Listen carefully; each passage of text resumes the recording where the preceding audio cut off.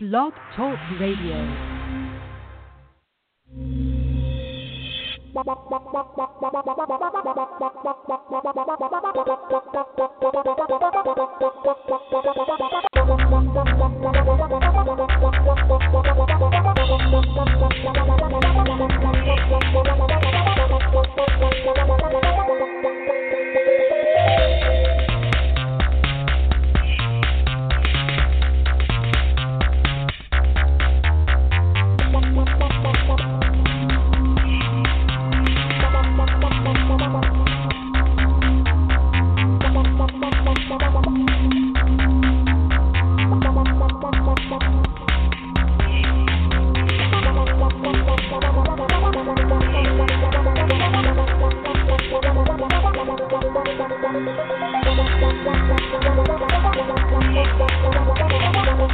The Madden Voice.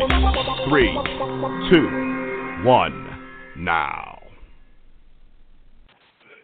And the Super Bowl is complete, and we have a new champion. It is the Philadelphia Eagles. Yep. It's the Eagles. Although I can't say that I would be even any more excited if it were the Patriots. But it's the Eagles. No longer can I say my coffee table has more rings than the Eagles. You know, you don't have any Super Bowls jokes are over. They won. Upset Eagles. Lot to get over. Lots in this game. And breaking news, if you haven't heard, popped up within the hour. Josh McDaniels, the Patriots offensive coordinator, will not be taking the Indianapolis Colts head coaching job, and he will remain in New England. Breaking news. You heard it here from the Madden Voice. Josh McDaniels will not be taking the Colts job, and he will stay in New England as their offensive coordinator. What does that mean? Let's bring on my co-host. JB, welcome to the Madden Voice. Yes, sir. This is the NFL. Can't spell drama without talking about the NFL. By the way, a little sound check. How do I sound?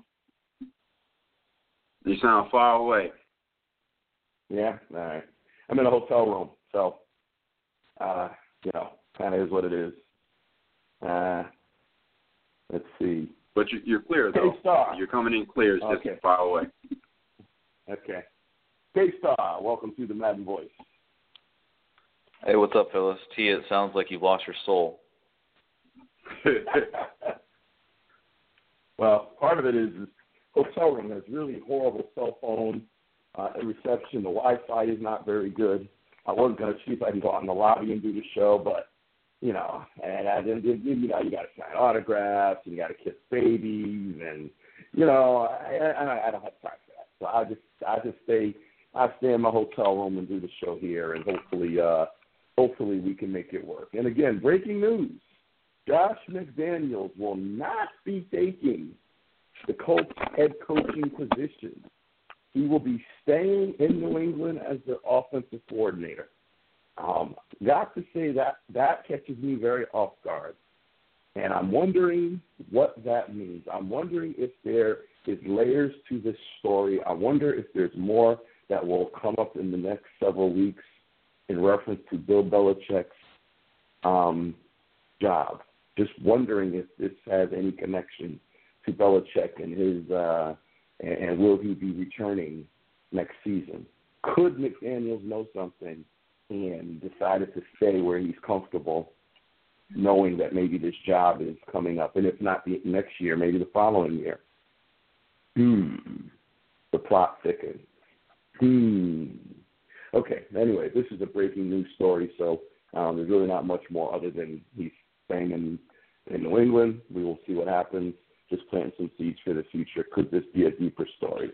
Let's get into the Super Bowl and initial reactions. JB, start with you. Your initial reaction to the upset of the Eagles taking out the Patriots.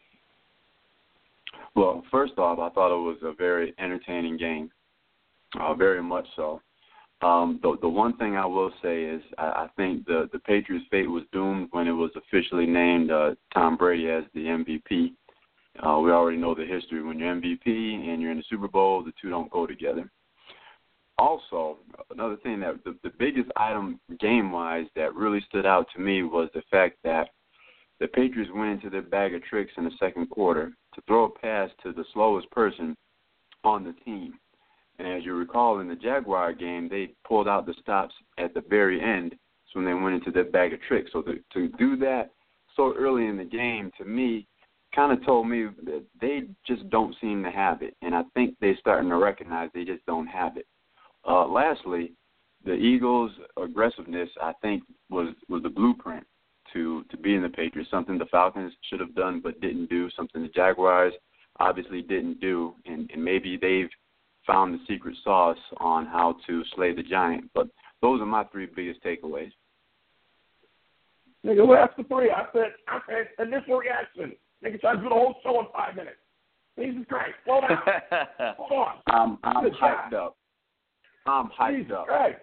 Keep a little something there. You got hosts there that want to, at least subdivide. Good God. Hey, so I don't say you left anything, but the question is, JD, the initial reaction, not in-depth analysis just yet. Slow down. The rule here is you don't get ahead of the host, okay? Initial reaction to the Eagles beating the Patriots. It was really just impressive. It was just a really impressive game, and I wasn't really shocked. I was just like, wow, they did that. That was amazing. Like it was just super impressive. I mean, that came away just super impressed initially, and just like, wow, that was an amazing game. That was amazing, just incredible execution, and they earned it. I was a little surprised that Brady fumbled, but the Eagles earned it.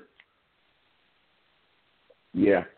You know, my initial reaction was when you tell a team for 2 weeks that they have no chance, when you tell a team for 2 weeks that it's David versus Goliath, when you tell a team for 2 weeks that, you know, it's pretty much the coronation of the greatest football player ever, and you know, you're pretty much writing them off, and you know, how can they win with their backup, and I'm not saying I called it. I'm not saying I called it. I picked the pass. So no, I didn't call this. But I did say I just felt funny about this game. I just felt something just didn't set right with me, that this game was not going to be, you know, the defensive battle that a lot of people thought, or, you know, it just something felt off. And what felt off was the fact that you gave, you know, both teams went in at 15-3. And you gave one team such, you know, a bigger advantage, as did I. And it wasn't just because of this year. We brought previous seasons into this. And, you know, what I learned from this game is really previous seasons don't matter. Every year you start fresh, and it's a brand-new team. It don't matter who it is. It don't matter that it's Brady and Belichick. You got a second-year head coach and a journeyman backup that went in there and beat the greatest quarterback of all time and the greatest head coach of all time. And they did it with this team this year. Last year's team don't matter. Last year's team with the Pats don't matter. It's a new season. It's a new team. And let's see what happens. But all of us are guilty of just the Patriots dynasty and really putting them on this mountain of invincibility. And clearly, they're invincible. Clearly, you know, this is not the '90s Bulls. You know, Michael Jordan, when he made the finals, never lost. Okay, this is not that team. This is football. A little bit different. You know, as great as Tom Brady is, he don't play defense. You know, so I think everyone that analyzes these games has to take a deep breath, as my brother would say, pump your brakes, and just remember, hey, don't matter what they've done the previous 17 years. It's a new season. It's a new team. And when we get into this and we start doing this, analyzing the upcoming season, as we will do after the draft, after free agency, then it's going to be another new team. It's not this team. This is over. It's done. They will never put this team on the field again, nor will the Eagles, nor will the Cowboys, nor will the Steelers, nor will the Bears. It doesn't happen. It's over. This team dies, and the next team will be born. And now we analyze that team, and history doesn't matter. The Eagles went from, near the bottom or at the bottom of the NFC East to winning the Super Bowl in 1 year. That's what they did. Patriots went from winning the Super Bowl to getting back to the Super Bowl. So we just don't know. We just don't know. And that's what I got out of this is we just don't know. And real quick, let me holler at everybody after some minutes. Before we start crowning Nick Foles the greatest thing since sliced bread, yes, he's Super Bowl MVP. Yes, he deserves a lot of accolades for his play. But the guy who deserves the accolades is not Nick Foles. It's Doug Peterson. Doug Peterson put Nick Foles in the best possible position to win that game. And if you don't believe me, watch Nick Foles' regular season play and watch Nick Foles' postseason play. Now, I have two very intelligent, learned NFL analysts on my team here with me. Let me ask JB if he knows what change did Peterson make from the regular season to the postseason.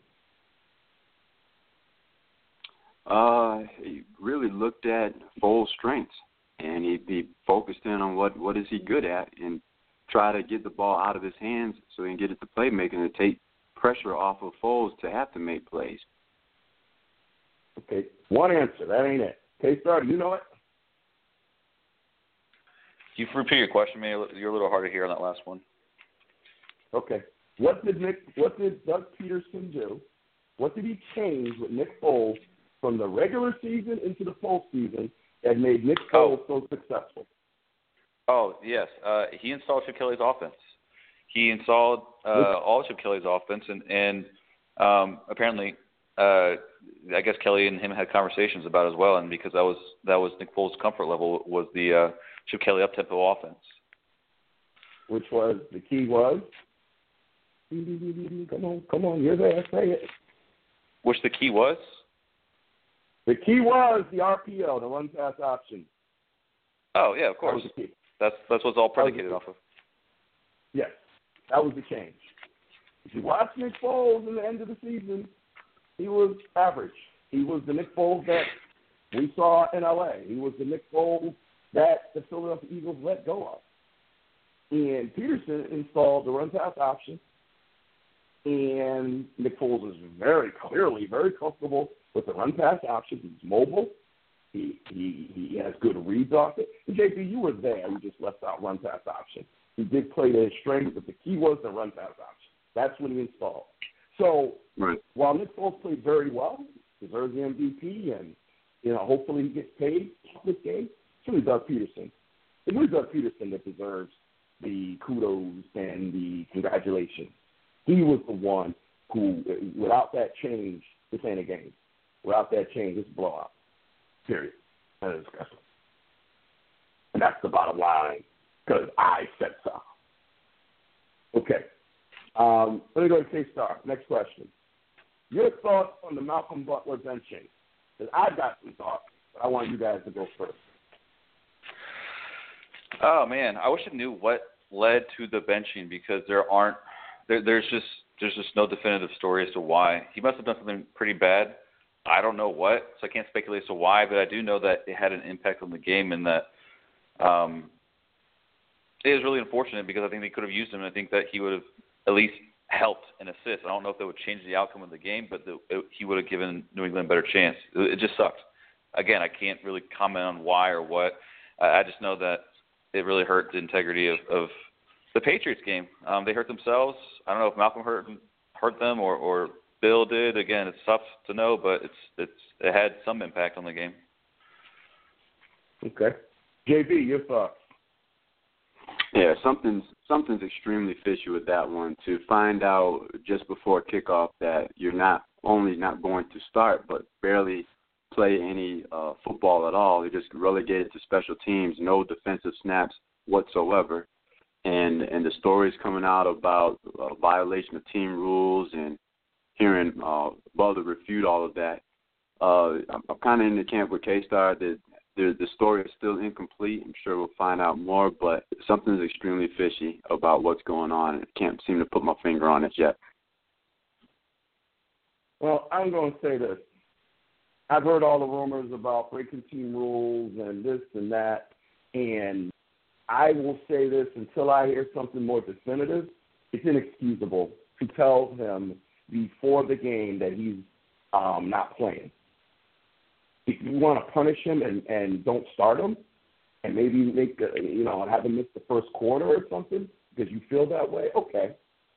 But to tell this man right before the game that he wasn't playing, it doesn't get any more cruel than that. If he did something wrong, then at the time of the violation is when you say to him, and if it's cumulative violation, then that is the time that you say to him, listen, can't do this anymore. You keep breaking this rule. You keep doing this. You keep doing that. You're not playing in Sunday's game. Or you're going to play special teams, whatever the case may be. But to tell this man moments before the national anthem that he wasn't going to play defense, a guy who's played 90% of your plays, 36 out of 38 of the last game, arguably your best defensive player, and you come out and say he's not going to play, and you tell him that the Super Bowl, and that's when you tell him a few minutes before kickoff, not in the hotel, not on the bus right over, not when you get in the locker room. No, you wait, you let him dress, you let him get hyped, you let him get pumped, and then you walk over and tell him that he ain't playing. What kind of I don't want to hear this is how Belichick operates it. No, this is bullshit. Where's the humanity in this? You don't do that to another human being who gives as much as he gives to your team.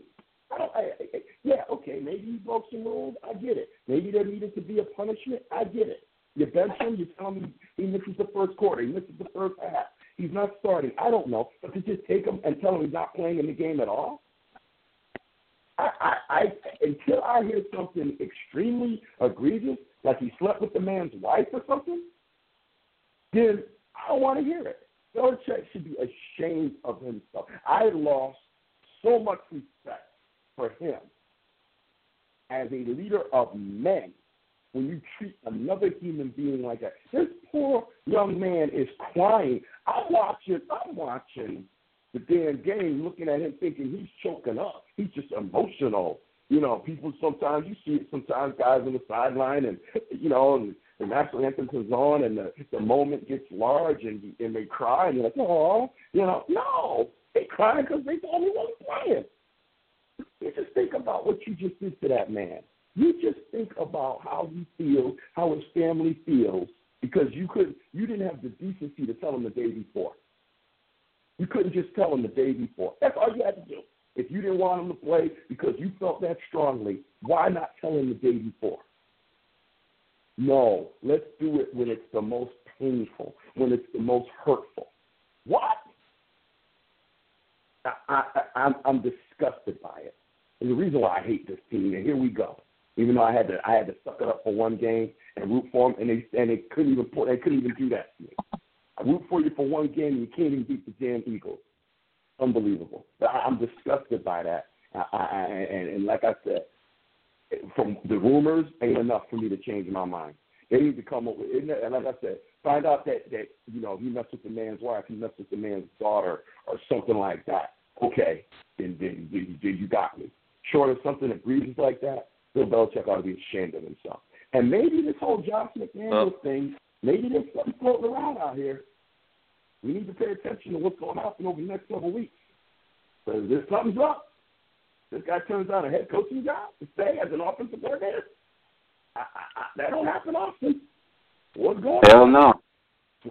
Man, all those rumors, and in K-Style, when you sent that out, that text to us a few days ago, might be onto something, because, and I was thinking the same thing too. Maybe at some point in the off season, Belichick decides to hang it up and they hand the reins over to McDaniels, because I would take the Patriots job over the Colts job myself. You have a quarterback that's still healthy in Tom Brady. You still don't really know what's going to happen with Luck. So who knows what's going on over there? But maybe there's some validity to the Brady-Belichick friction that's been discussed. Plus, Brady threw a little bit of support towards Butler on his Instagram. So that's what I was thinking with this whole McDaniels and him pulling out of the coach job. Yeah, something's up. Yeah. I mean, there's a lot of stories here that may be linked or maybe connected in some form or fashion. But there's a lot of unusual things going on, and I think eventually we'll find out why this is all occurring. And I think eventually the Malcolm Butler story will come out. You know, I think he's scheduled to be a free agent this offseason. Oh, he ain't coming back. I think it's safe to say that he's not coming back. But one thing I find interesting is, with that in mind, is Malcolm decided not to speak on why or what caused him to essentially be sat during the game. So I don't know. Something's up. I really hope that we can find out one day. And maybe he still doesn't know. I have a feeling it must have been pretty bad.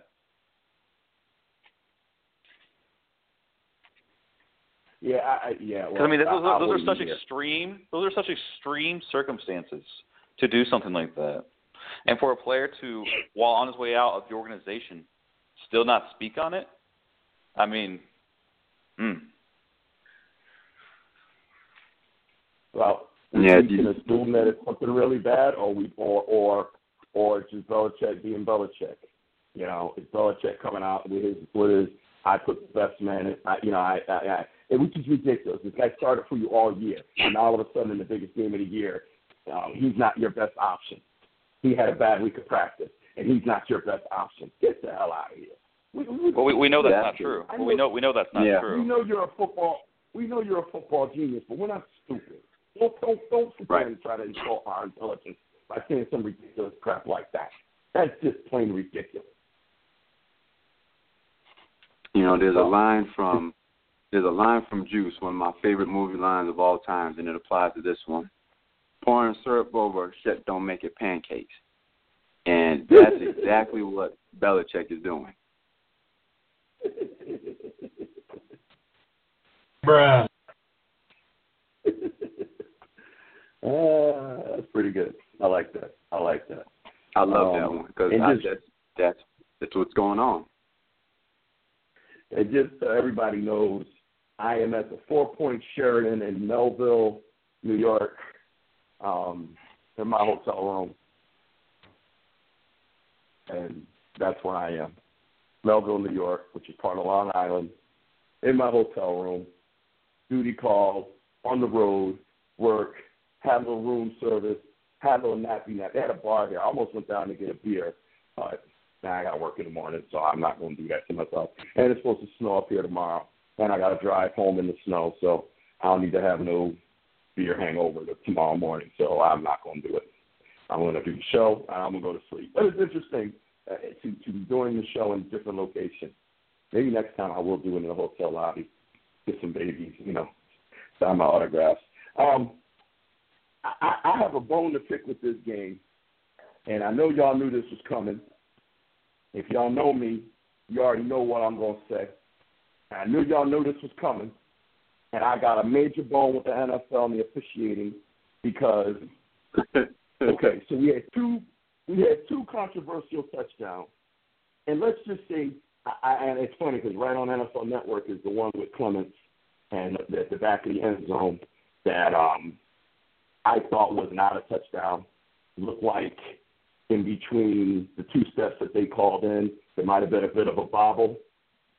But even if we give them that one, which I still think that one was not a touchdown, we got to go to the Zach Ertz one. We got to go to Zach Ertz, okay? Because the NFL makes me sick. I have heard for 4 years that Dez was not a catch. I heard for 4 years that he was not a catch. NFL says it. It wasn't a catch. He caught the ball, took 3 steps, reached out. The ball popped up. He caught it. They said it was not a catch. He didn't maintain control when he went to the ground. Wasn't a catch. Zach Ertz does the exact same thing. Catches the ball, reaches for the end zone. The ball pops up. He catches it. Oh, he became a runner. So as soon as he crossed the plane, it's a touchdown. But Dez was never a runner. Took the same number of steps. They both took 3 steps. Watch the video. But Dez was never a runner. So it's incomplete. But Zach Ertz became a runner. Same play. Exactly the same play. If the NFL don't get this fucking rule right, I swear to God, I'm 30 minutes from Manhattan, where I am right now. I can get to the NFL offices from here. I live 2 hours from New York. I swear to God, I'm knocking on somebody's door and we're going to have a problem. This is ridiculous that they can't get something as simple as what is a catch right? What is or what is not a catch? This is ridiculous. What happened to just common sense? What happened to the eye test? What happened to I have the ball and I have control of the ball? And if I can count, because the way it used to be back in the day, back long before you guys was watching football, catch the ball 1-2, it's a catch. Didn't matter anything after that. Catch the ball 1-2, it was a catch. I could show you catches from 30 years ago that if it happened today, no longer a catch because they decided to change the rules. Why? What's wrong with the other rules? Common sense. A catch. Now, you got to survive the ground. You got to make a rule common to the game. If you take enough steps, you're a runner. If you're not, you're not. What are you doing to the NFL? What are you doing? Why are you making it so complicated? It is not that difficult. 99 times out of 100, you know if a guy caught the ball versus he did not catch the ball. You don't need all these additions and all these, you know. Zach Ertz, technically, he caught the ball. Let's just put it out there. He did catch the ball. But because you said Dez wasn't a catch, then this should not have been a catch. Because you made it clear that that is the rule today. This is the rule of the NFL today. That's what you said. You had Chris Carter and all these people come in, and y'all perfected the rule, and you said, this is the rule. This is it. And you never, because as you both know, NFL comes out and will say, oh, we missed that. We made a mistake on that call. They come out on Tuesday after the game, and they release all the mistakes that the refs did. That was one they never came back ever over the years to say, you know what, that should have been a catch. Okay, so guess what? We have to accept that in today's rules, that's not a catch. You got the Jesse James play. I'll let you talk about that one, K-Star, because who the fuck knows now? Who knows now? Who knows? He catches the ball. He turns. Looks like he's got possession to me. He goes to the ground, and because the ball shifts, it's no longer a catch. Well, I'm sorry. If you have the ball in your hand and you're able to turn towards the goal line with the ball, I think that's a catch. I don't care what the textbook says. He had control enough to turn to go towards the goal line. That should be a catch. End of discussion. I don't want to hear all this other crap and garbage, got to survive the ground and make a rule with the move comments of the game and just fuck you. Stupid. And now we've got this. And they're coming out, and then you listen to these freaking analysts, and they're like, oh, that was obvious it was a catch. Steve Young, I don't even want to talk about it anymore. That's clearly a catch. Really? Oh, so now you have it mastered. You, Mr. Quarterback, you have it mastered. I don't know if you guys want any of this. I'm disgusted beyond means by the NFL for this crap. I mean, I'll speak to the Zach Ertz play. So, first off, I think that was a touchdown, but I also think the Jesse James catch was a touchdown. And so when it happened, the Zach Ertz play, my first thought was, oh, they might reverse this given recent history, a.k.a. like Week 14 of the NFL season. But they didn't. And, I mean, to me, that's a good thing. I don't think they should have reversed it. Even if, well, I'll put it like this. If they had reversed it and say it cost Philadelphia the game, all hell would have broken loose. Yeah, it would have been a disaster. Wait, but you say they shouldn't have reversed it, but you can't go back and change the Jesse James call. You can't go back and change the Des Bryant I agree. They call. should be. So if you're going to be consistent, then that should not have been a touchdown. Is my point. Do I think it's a catch? Yes. Yeah. No. But I also think Jesse James was a catch. I also think Des Bryant was a catch. But since you can't go back and fast and change those, then this should not have been a catch. Listen, I agree with you. And actually, I've been kind of hitting the NFL on not being consistent at all this season. They just haven't been. I'll put it like this. We know it was the right call, though it was still the wrong call given recent history, given the consistency of the inconsistency. I think that what it comes down to is the NFL, and I think Goodell did speak on this earlier in the week, that they're going to address the rule or the language of the rule in the offseason because they acknowledge it's broken. So I think they should have called it incomplete based off history, but at the same time, it's one of those things where it's like bittersweet because we know it's a touchdown. We know Des Bryant scored. We know Jesse James scored. So it's been really shitty for it to play out to where it cost them the game. I mean, but at the same time, it cost us the game. The Steelers could have been there for all we know because they would have had home field advantage. The Cowboys could have maybe possibly won Super Bowl a couple of years ago as well. So it's tough. I'm on both sides of it because they should have called it incomplete. But at the same time, it's like we have football integrity. We still know it's a touchdown. That's what's difficult. No, here's my point. So, if you're being consistent, it's an incomplete pass. I'm not going to look into the future when they meet whenever they do their meetings in April or May after the draft, and the NFL owners and the competition committee meets and the rule changes and they look at it and they make whatever adjustments. Okay, so maybe at that time they'll make whatever adjustments, and then all of those in the past will have been catches. But you know what? You can't go back and change Des or Jesse James. So then now you anticipate the rule change, we call it a catch. Or you live in denial, put your head in the sand, and you say it's not the same play. That's what gets my goat, when you say it's not the same play. When you argue with these idiots of the world out there that will try to argue with you and tell you it's not the same play. I'm sorry, I had LASIK eye surgery. I can see very well. And I can count 1, 2, that's 3 steps. That's my problem. And it's funny because during the Super Bowl, I told you guys it was going to be a Super Bowl party, and they were all anti-Patriots because Indianapolis, they're Colts fans, they hate New England. But when it happened, they were going crazy, thinking it was going to be a touchdown. But I was like, they probably going to overturn this given, the way the rule, how sloppy it is and terrible it is, and what happened to the Steelers. And I actually thought they were going to turn it over the whole time. I guess I could barely hear the commentary because people were loud, but I think Collinsworth was saying the same thing that we're discussing now, is that, well, given, what's happened and the language of the rule, this actually isn't a touchdown. So I was surprised that they let it stand. Yeah, I said the exact same thing. Go ahead, JB. Me too. And I think, T, you hit it on the head. If you're going to be wrong, be consistently wrong.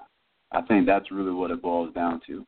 If Des, you're going to call that not a catch, you're not going to call Jesse James not a catch, and you have to call this not a catch, even though everybody knows, yes, it's a catch.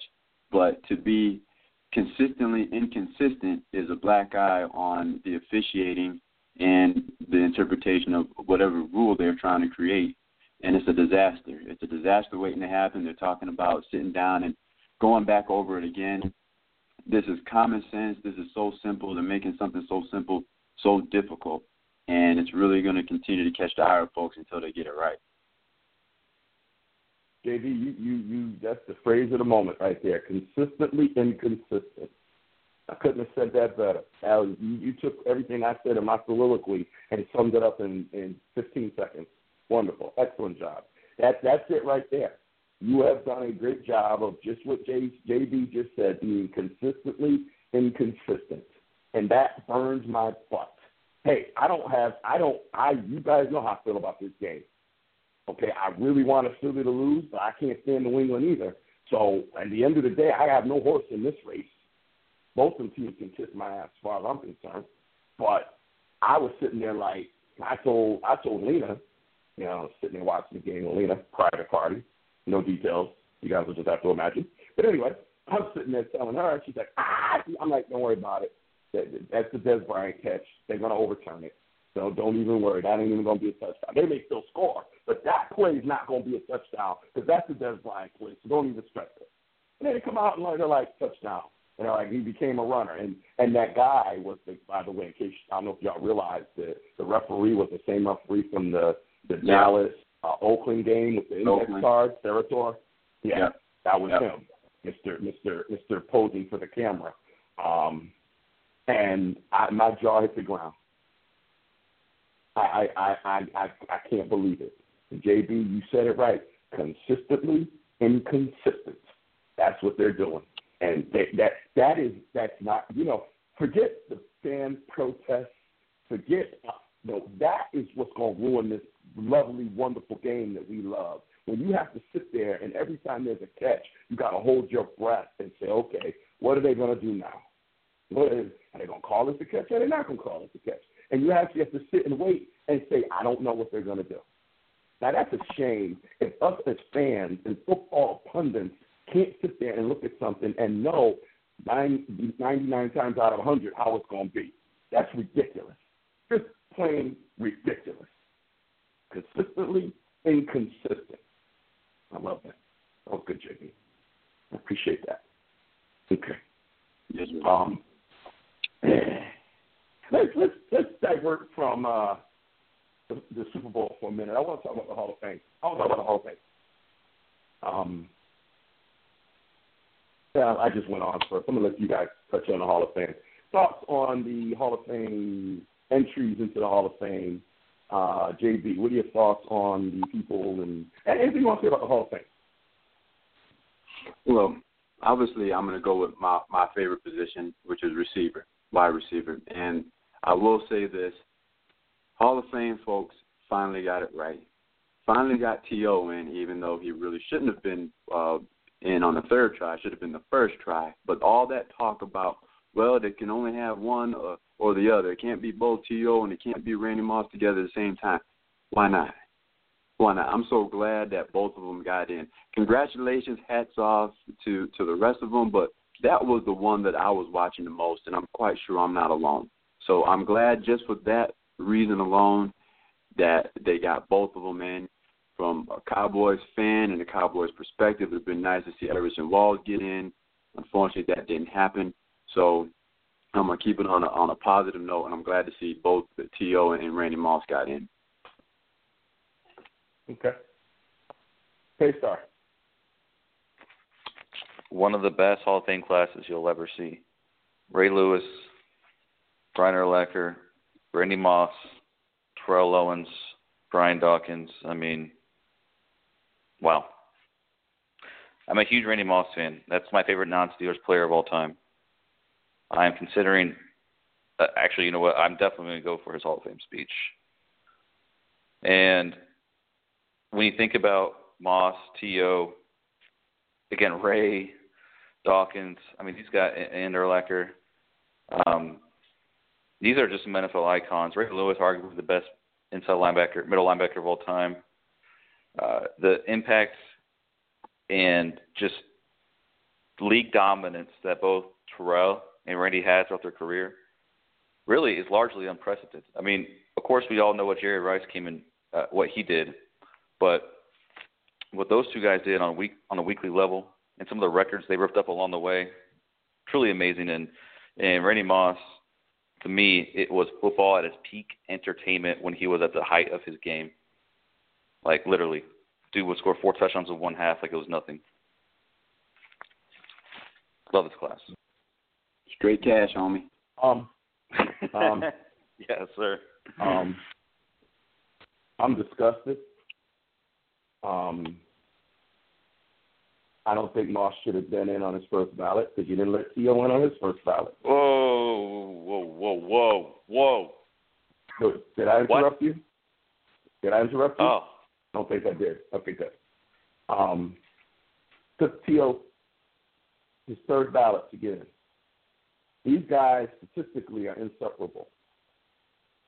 One is 1, one is 2, one is 2, one is 3, one is 3, one is 2. They're inseparable statistically. It is debatable who had the biggest impact during this era. Some say Randy Moss, some say Terrell Owens.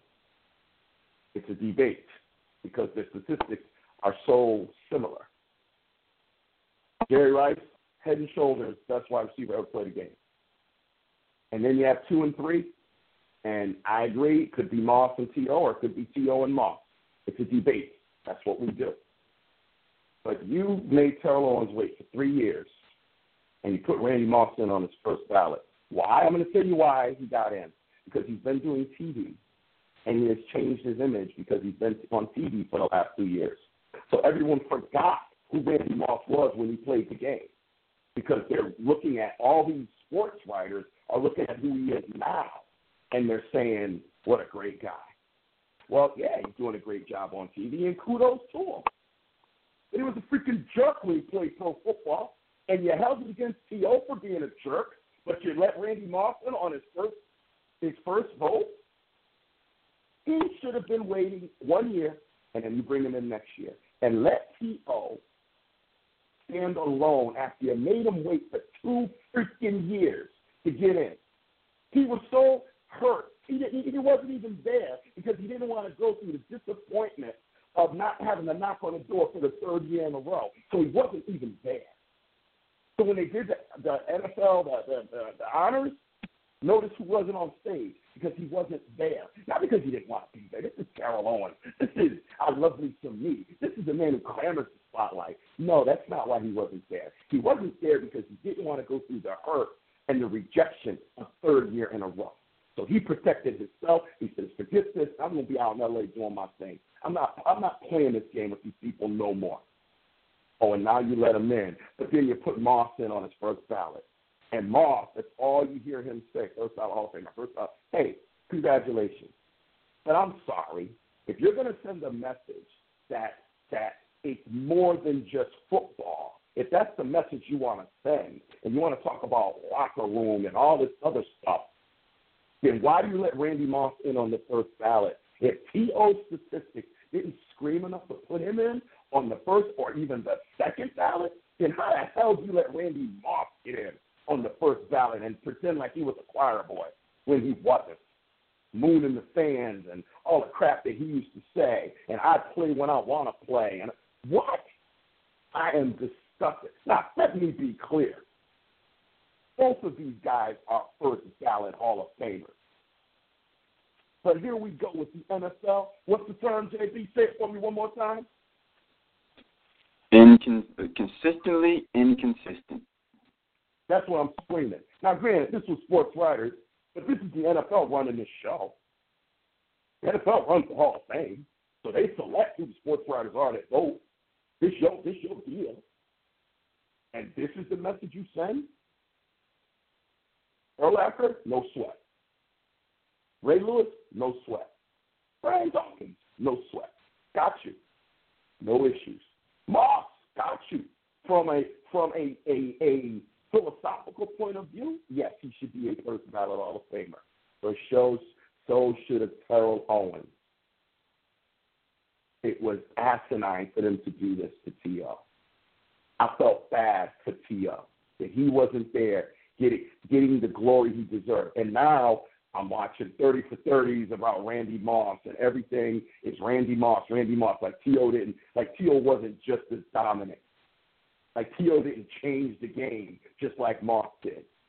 Like T.O. wasn't a physical beast, just in a different way. It's just ridiculous now. It is ridiculous. Yes, Randy Moss was probably the best deep threat we will ever see in the NFL. It's been a long time before we see that again. T.O. did it all, baby. Did it all. You want to go deep? I'll go deep. You want to go over the middle? I'll go over the middle. You want to hit me with the freaking bubble screen? Boom, I'm gone. And to act like he wasn't just as great as Moss is ridiculous.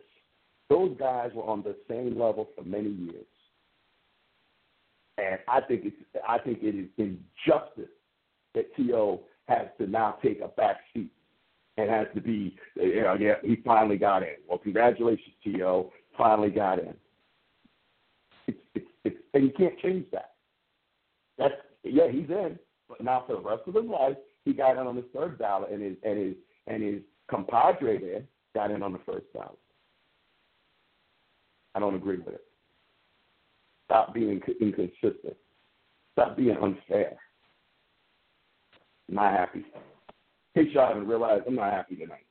I'm very upset. Oh, really? So what you guys never noticed. Tell me where I'm wrong, K-Star. Come on, you must jump all down my throat. Well, tell me where I'm wrong. Well, first of all, here's the thing, right? Like, T.O. to me is a first ballot Hall of Famer. Okay? Can we agree that both players are first ballot Hall of Famers? Yeah, agreed. I said that. Okay. Well, I don't like that Moss should be punished virtue of T.O. being snubbed twice when we all know that it was a farce and that he should have got in the first time. We all agreed on that. But you can't I don't see why now we got to knock. I don't know why we got to knock Moss down because of that. I mean, Moss didn't do that to him. It's applying. There's no different than you set a precedent when Des Bryant did what he did, and you said that's not a catch, so Zach Ertz shouldn't have been a catch. You set a precedent, and you said we're not just going to look at stats here. You set that precedent, even though the bylaws of the Hall of Fame say it's on field. That's it. You set the precedent by looking at everything. So why does Randy Moss get in? Why aren't we looking at everything that he did? Because Lord knows he was disruptive. Lord knows he was a pain in the locker room. Lord knows he got shipped around. Heck, went back to Minnesota. What did he play, 3 games and was gone? Bill Belichick let him go. Why? Greatest receiver of all time, second greatest receiver of all time. After the 2007 season, 50 touchdowns with Brady, and the next year he was gone. Okay, so clearly, if you're going to apply that standard, why did you apply it to T.O. and not to Randy Moss? That's my point. It's not about what they did on the field. It's about the fact that you said we're not letting T.O. in for 3 years because of off-the-field stuff, locker room stuff, dividing team stuff. Well, Randy Moss did the same thing. But because he's been on TV the last couple of years, and everybody loves him, you got Moss and him and Charles Woodson. And Charles Woodson, the best thing ever happened to Randy Moss, by the way. Everybody loves Charles Woodson. And so Charles Woodson has now made Randy Moss more human on when they do their stuff together. Because Charles Woodson doesn't have that tainted history that Moss has. Now everybody loves Randy Moss. It's like, wait a minute. I enjoy him too now, but I haven't forgotten what he did on the field and in the locker room and with the media. I haven't forgotten. So why do we now not apply the same rules? Why now does Randy Moss get a pass, but T.O. didn't? That's my problem here. Stop being. I understand, but we don't like the rules. We didn't like the rules to begin with. We all agreed that it was just intellectually dishonest. And I think it's also intellectually dishonest to say that Moss shouldn't be a first ballot Hall of Famer. I understand your logic. It's just, listen, I don't know if they change any sports rights. I don't know enough about their voting process to make any definitive claims, but I know that both are 2 of the greatest of all time and 2, to me, first ballot Hall of Famers. And to me, when Moss was at the top of his game, there was no better player ever when he was at his prime, when he was scoring those 23 touchdowns, when he came into his rookie year, scoring 17 touchdowns. Moss at his peak was the best player I've ever seen. I mean, it's just that's. But that has nothing to do with what I'm saying. That has zero to do with what I'm saying. Zero. And nothing to do with how good he was. You have your reason why you're saying that he should. And you have your reason. To do with how good he was. Right. I think T.O. over his career had a better, more consistent career than Moss did. Moss may have had a higher peak season, but T.O. was number 1 receiver on 5 different teams. Moss wasn't. So I can argue T.O. just as you can argue Moss.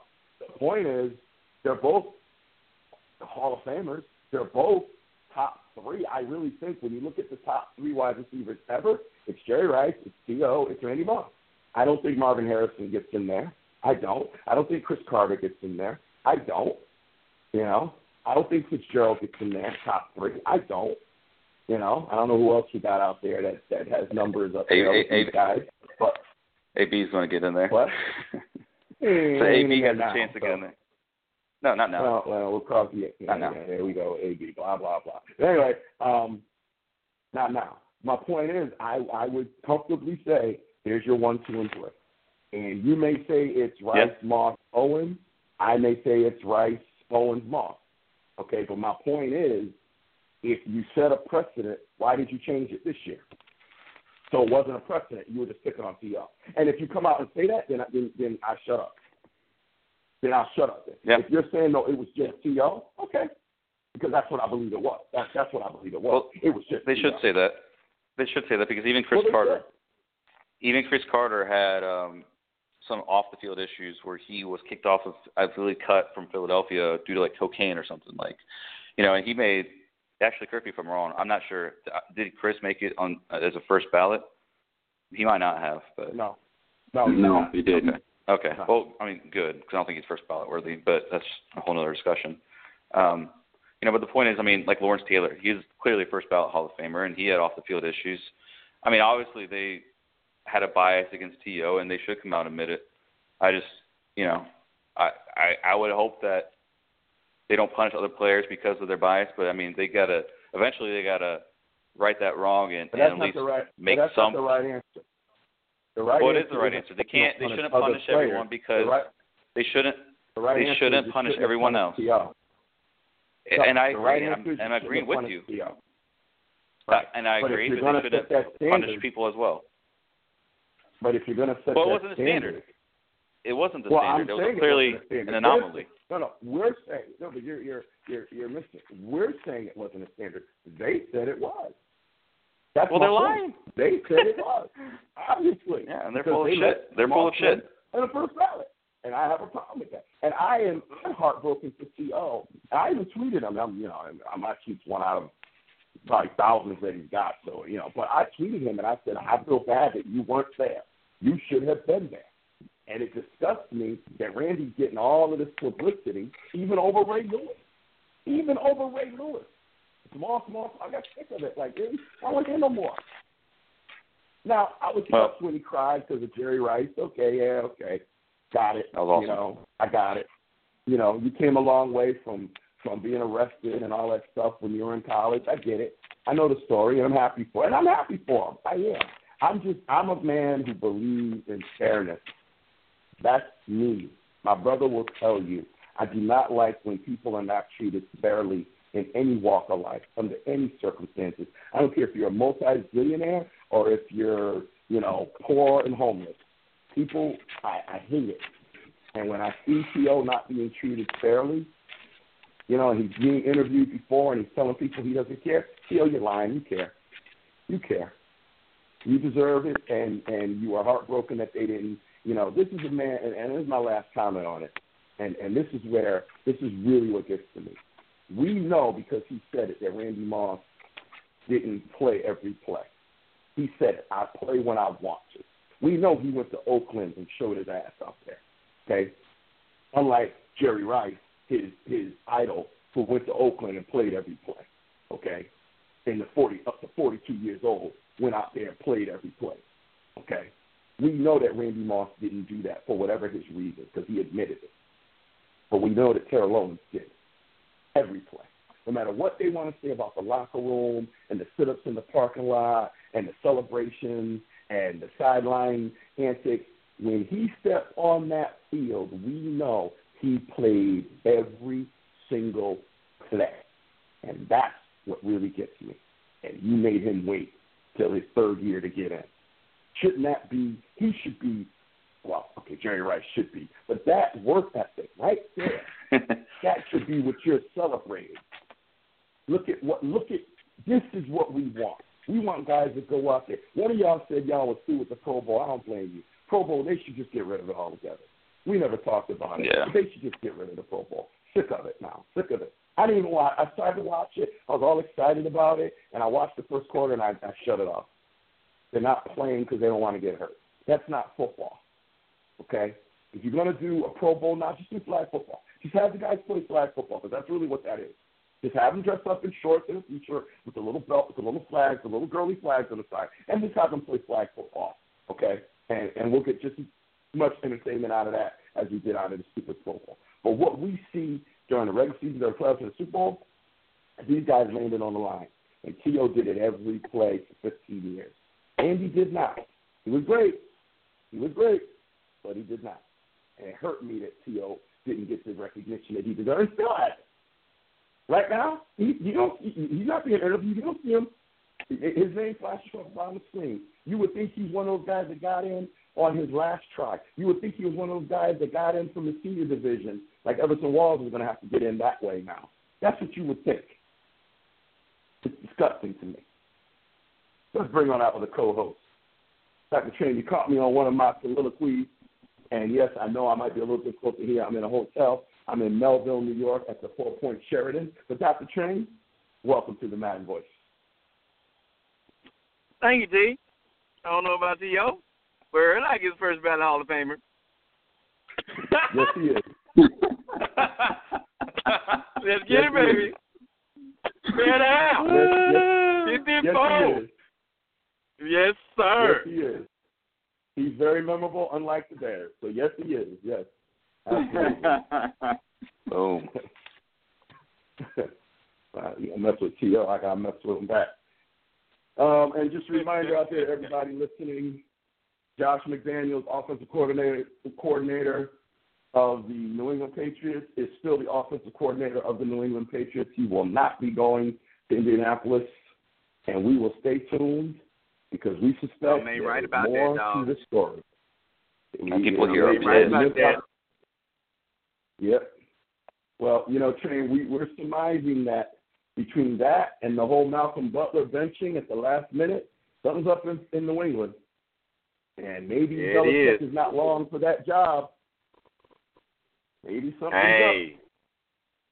Hey, Josh Daniels, new head coach of the New England Patriots. What? Mm-hmm. Maybe. Yes, sir. Don't laugh. It might be true. Yeah, hey, I'm laughing because it might be true.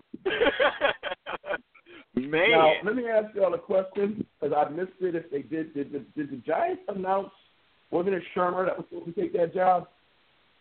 Yeah, they did. They did announce it, so he's in there.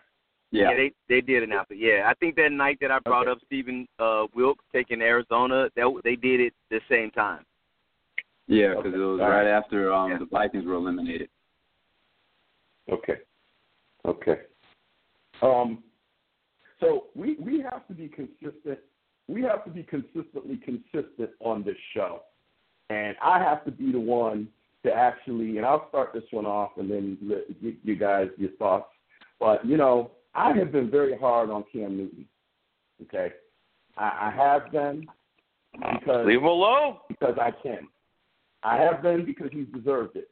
He's deserved it, and I don't shy away from anything that I've said, and I will continue to be hard on Cam Newton, although I saw some positive things from him down the stretch. I saw some leadership from him. I saw him doing things better. So let's see what happens next season. But I got a bone to pick with the face of the league. I got a bone to pick with the man who, has 5 Super Bowl rings. Him and Charles Haley having the most Super Bowl rings, played in 8 Super Bowls. Or is it 9? 8 or 9? 8. Has he played in 9 Super Bowls? 8. Thank you. 8 Super Bowls. 8. I got a bone to pick. With him. Do y'all know what that bone might be? Do any of you 3 know what bone I might have to pick with Tom Brady right now? Yep. He dropped that wide open pass? Nah. All right, I was just taking a shot in the dark. Sorry. He didn't want to touch hands with the quarterback who did catch that pass and shaking Foles' hand. Salty. By the way, not for nothing and not to get into conspiracy theories, but I want y'all to, we'll get back to that in a second, but I want to back up real quick on that you brought up the pass that Foles did catch. So they called Zach Ertz a touchdown. I have emphatically said that if Des Bryant was not a touchdown, then Zach Ertz should not have done a touchdown. Okay? They called Clemens a touchdown. Don't care. I disagree with that, what you just said, but go ahead. well, okay. Clemens, let me just be clear. I think Dez was a touchdown. But if you call Dez incomplete, then you have to call Ertz incomplete. And they didn't do that. Yeah, don't. Clemens, don't agree. Clemens, back of the end zone. I don't think that was a touchdown. I saw the ball move based on NFL rules of keeping control. And based on that, when the ball moved, that second foot hit the end line. Shouldn't have been a touchdown. Okay? So that's 2 touchdowns that could have went either way based on the NFL established rules, based on their interpretation of their own rules, based on things that we've seen this very year from the NFL. Either one of those calls could have went the other way, but Philly got both of those calls. I want y'all to go back and look at the Nick Foles touchdown play. And I want y'all to realize that the NFL has a rule that you have to have 7 guys on the line of scrimmage. And I want you to go look at that play and realize that there were 6 guys on the line of scrimmage. And that they did not get called for illegal formation on the Nick Foles touchdown. And they should have been. And that should not have been a touchdown for that very reason. Now, don't believe me. You guys all have eyes. Y'all have TVs and YouTube. Don't go back and watch the play, and you'll see that there are 4 guys plus the quarterback behind the line of scrimmage. That's 5. That's not the rule. The rule is you have 7 on the line of scrimmage, not 6. So it was an illegal formation that they did not call. Now, I can't take the credit that I discovered it. I spent a lot of time surfing the net and looking at different things, and that was one. And I went back and I looked and I said, "Oh my!" Now, here's the problem. Oh wow! And here's the problem: when the wide receivers line up, they look at the ref. If you guys ever notice, they point at the ref. The ref gives them the sign that they're lined up properly. That's what that's all about. They point at the ref, and the ref gives them the sign, "Yep, you're good." And if they're not, the ref will let them know, and they'll adjust. They have a split second to adjust. I think it was Torrey Smith, but don't quote me. One of them did go over, and even though he was off the line of scrimmage, the ref said he was fine. He wasn't. He should have been on the line of scrimmage. So I'm not going to say conspiracy theory, but something smells rotten here. It just smells a little rotten. And a lot of people would say good because with everything New England's done, then good. Okay, I can't argue that, but I'm just pointing some things out. A little too much sauce on the side of Philly here. Just a little too much sauce. That's all I'm going to say. That's all. But to go back to my original point, Kate, so go ahead and say it for me one more time, because you said it so eloquently, man. I just want to hear you say, what's the original point here about Tom, the GOAT Brady? What's the original point about Tom? Oh, yeah. The man didn't shake Nick Foles' hand. He didn't shake his hand. Wow. He was jealous of his hand. Jealous of his hand because his hands actually allowed him the ability to catch a wide open pass. Unlike Tom's, he didn't shake it.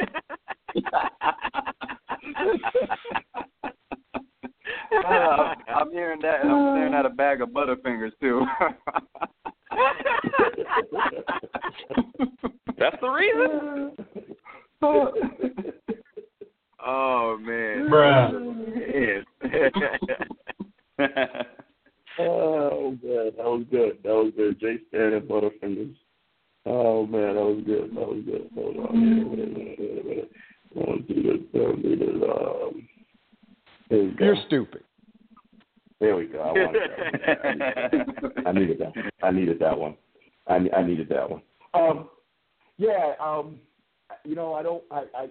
think, here we go again with the consistently inconsistent and barely covered by the media. Now, dare I say, I hate to bring race into this. I really do. I hate to do it. No, I don't. I love doing it because it is what it is. It's the times we live in. Really? So when the black quarterback doesn't do it, it's all over the news. When Cam Newton doesn't do something that he's supposed to do. But Mr. Brady, the greatest of all time, Superman, and he doesn't do it, and it's excused. It's barely even discussed. It's barely even talked about. He's not excoriated in the press. He's not questioned relentlessly about it. I mean, I don't get it. I don't get, that's wrong, man. I mean, hey, I get it. Tom Brady played his butt off, and they did not lose, even though he fumbled late in the game. I do not believe, and you guys can differ from me if you want. I won't put that game on Brady at all. 500 yards. Yeah, yeah, the guy was insane. He was insane. And they each made one big mistake. He made that one mistake, and Foles made one early. Well, it was only Foles' fault, but he did throw an interception, even though it really wasn't his fault. But they both had a turnover, so they washed each other out. Tom Brady was incredible in this game, so it ain't his fault. With that said, come on, man. This is Super Bowl. You are the face of the league. You are Tom Brady. You got TV12 and Time versus Time. You got watch Facebook things going on and all that, and you can't go over and just shake the hand of the guy, your opponent, like you did every other Super Bowl. You ain't no problem shaking hands when you won. Guys, am I wrong? Am I missing something? Please help me here. Am I wrong? No. I haven't heard anything wrong yet myself. I have not heard one thing that I could disagree with. Let me tell you what made me feel good about this Patriots loss. It's the fact that I do not have to listen or hear about Tom Brady going to the White House, kiss Donald Trump's ass. I love it. Yeah, now the Eagles are going to be like, hey, fuck you, Trump. We ain't coming. We got this Super Bowl. Fly, Eagles, fly. Yeah. Hey, I just have to ask Dr. Train one question. I got to ask Dr. Train one question, because obviously you're not in front of your wife talking all this anti-patriot crap, obviously. Mm-hmm. And how was your night sleeping on the couch after the Eagles won? How was it? How'd the couch feel that night? The bed was warm. You know what I'm saying? That's what you need to know. The bed was warm. They thought it was a big bed. The shoulder was cold. The shoulder was cold. See, that's black woman. That's black woman. Literally, my wife isn't like a die-hard killer football fan. She's like a passive Patriot if they do nice fan. But, yeah, I really didn't. To be honest, man, I didn't really pull for either team like the whole game. I just enjoyed the game as it was. Yep. I literally saw it was 38-33, and I'm just like, oh, shit, New England about to do it again. That's what I thought. Right. And then here comes the sack, the sack strip. So, hey. Right. Okay. Let's move on. Let's talk about Nick Foles. What now for Nick Foles? JB, he's under contract for one more year, so technically Philly doesn't have to do anything with him. But what are your thoughts? Should Nick Foles want to be traded? Should Philly trade him? Should Philly, keep him? What do you think should or will happen with Nick Foles? Well, if I'm Nick Foles, I'm looking for a starting gig. And I know we had talked a couple of weeks about the possible quarterback controversy and at least a discussion about it. And I still think it's viable. It's probably not going to happen, but I still think it's viable. But if I'm Foles, I'm looking for a starting gig. I mean, I done showed that I can play the game at the highest level. I'm the MVP, Super Bowl champ. And there's a gang of teams out there. They're in desperate need of a quarterback. I'm looking to see where I can not only get paid, but be a starter. Okay. K-Star, agree, disagree? I think that Nick Foles the market's going to demand Nick Foles gets paid, and I don't know if Philly can afford that. I think that they would love to keep him, especially given Wentz's injury. And clearly what Foles is capable of doing if Wentz were to go down. But I don't think they'll be able to afford to. I don't think that Foles is going to play at his current contract.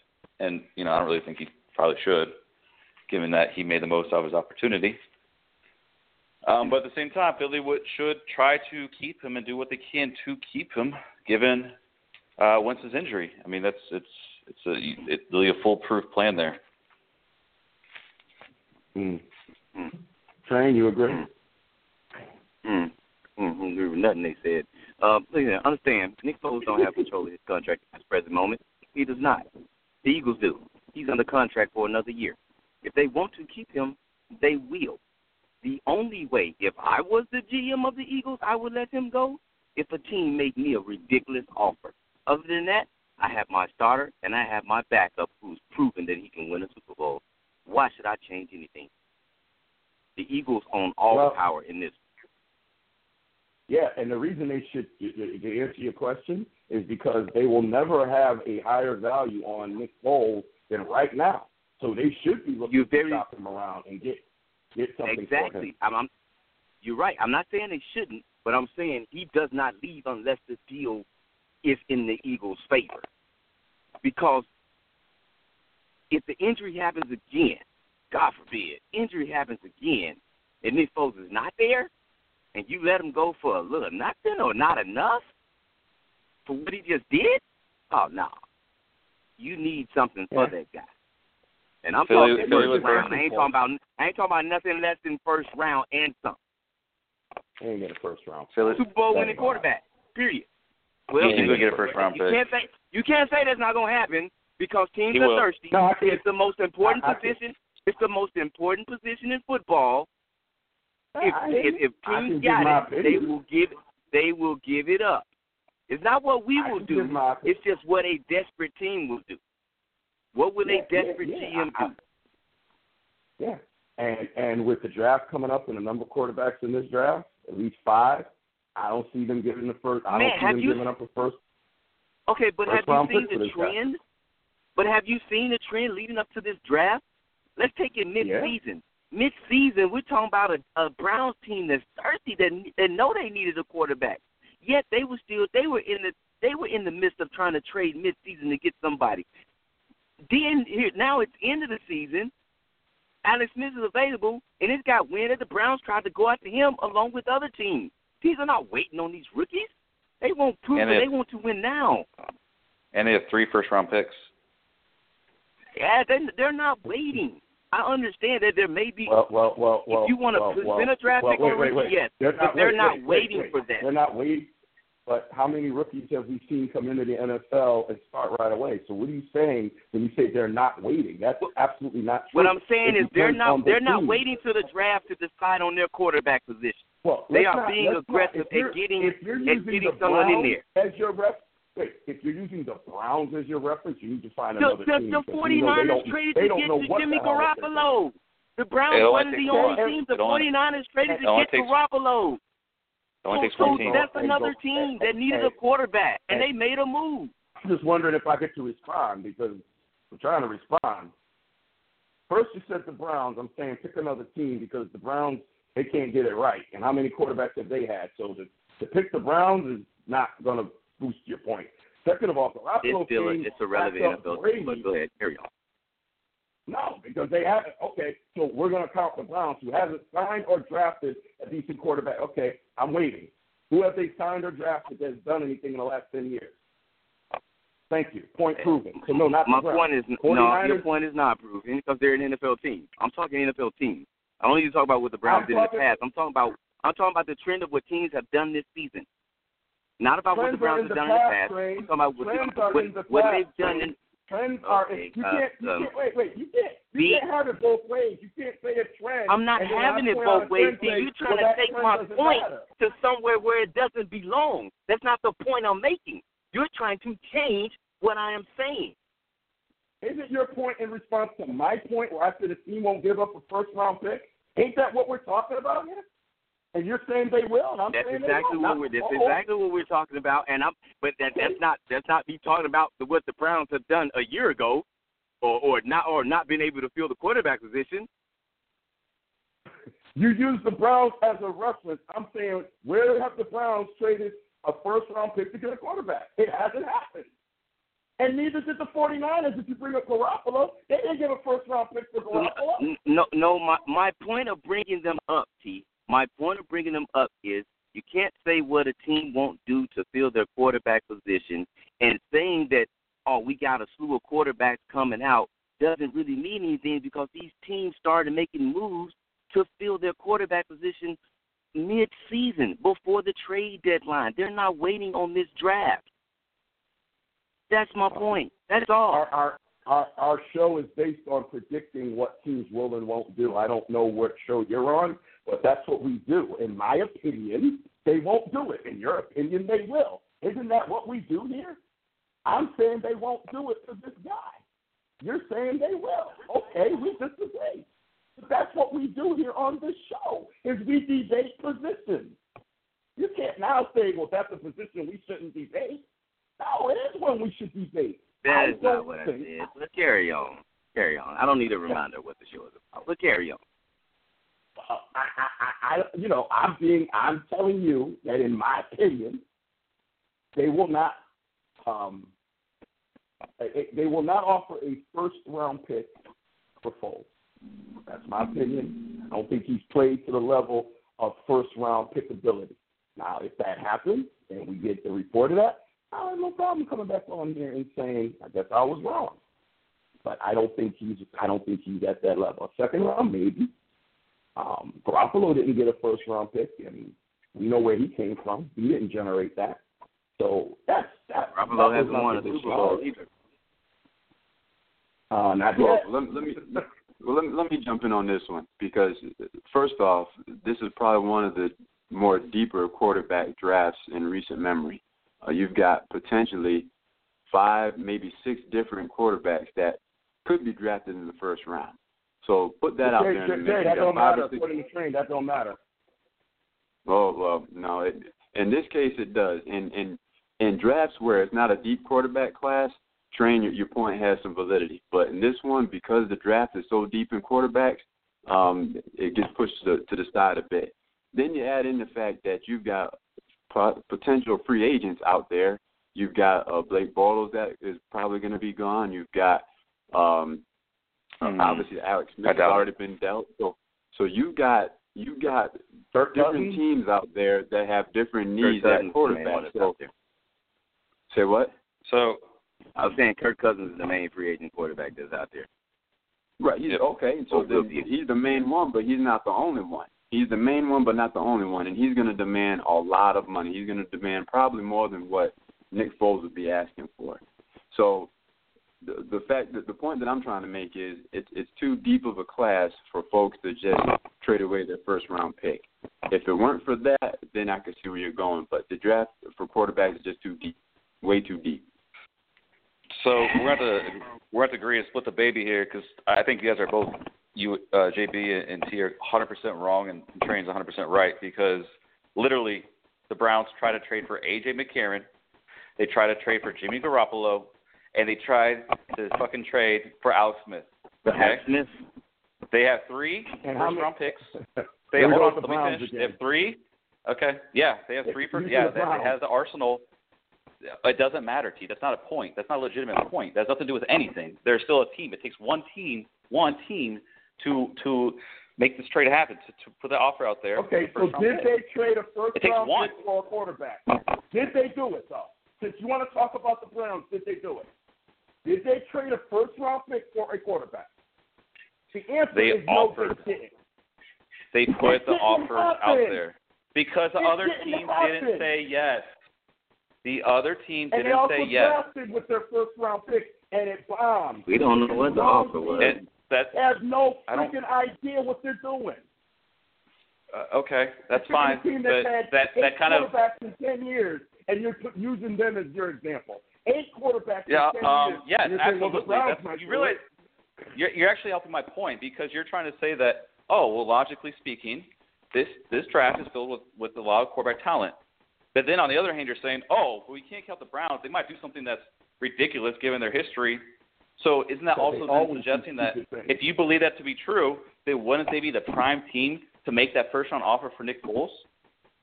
To do something stupid like that? Sure, they would be the prime team, because everything they've done quarterback-wise is stupid. Okay, so then you're admitting it would be a stupid move if the Browns did it, because everything else they've done, quarterback-wise, over the last decade has been stupid. It's irrelevant whether or not it's intelligent. It's a matter of what a team will do. The same Eagles team, they freaking got a first-round pick for Sam Bradford. So, let's not act like they're shy of trading away quarterbacks. They did it literally just like 2 years ago. Somebody did do that. Yeah, I thought that was too. Yep. Well, that was Minnesota and Philadelphia that made that trade. Somebody did do that one. Well, I didn't say it never happened. I said it won't happen for Foles. So let's not put words in my mouth. I speak very clear English. If y'all get the wax out and hear what I said it won't happen for Nick Foles because the draft has quarterbacks heavy. And you said, Train, well, he's Super Bowl MVP. Did he lead them to the Super Bowl? No, that would have been Carson Wentz, who actually won the games that put them in position, not Foles. If Foles had played the whole year and done it, I'd have nothing to say.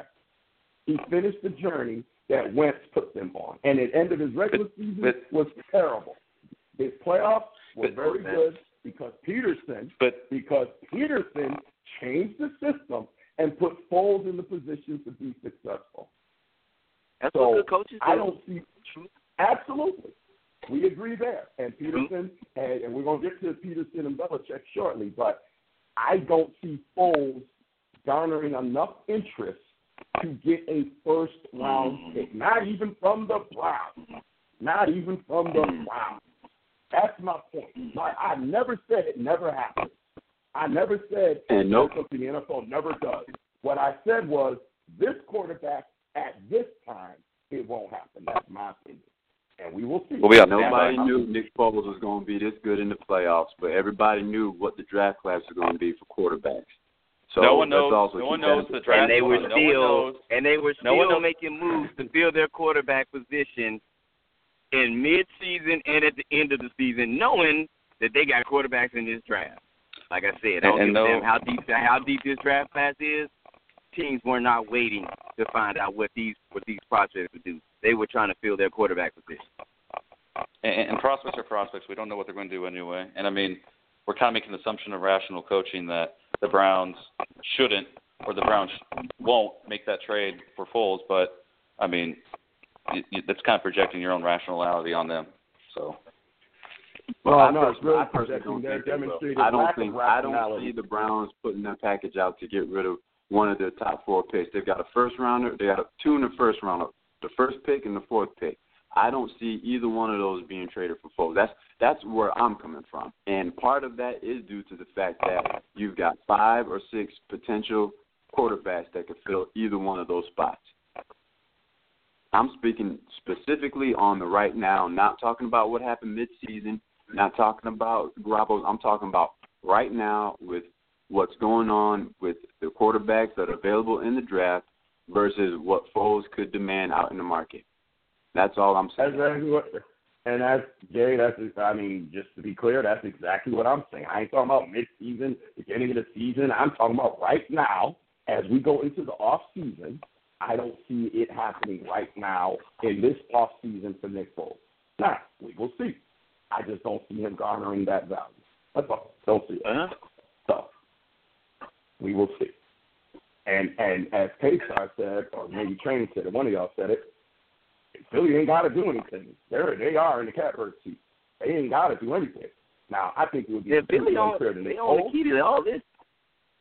But I think that's true. To me, that would be, in my opinion, completely unfair to Nick Foles. The guy won you a Super Bowl. Do the right thing and allow him. If he ain't gonna be, maybe. Hey, we talked about this a couple weeks ago. Maybe there's a controversy going. Maybe there isn't. I'd like to think there isn't. I think Carson Wentz has done enough to be the franchise quarterback, but who knows?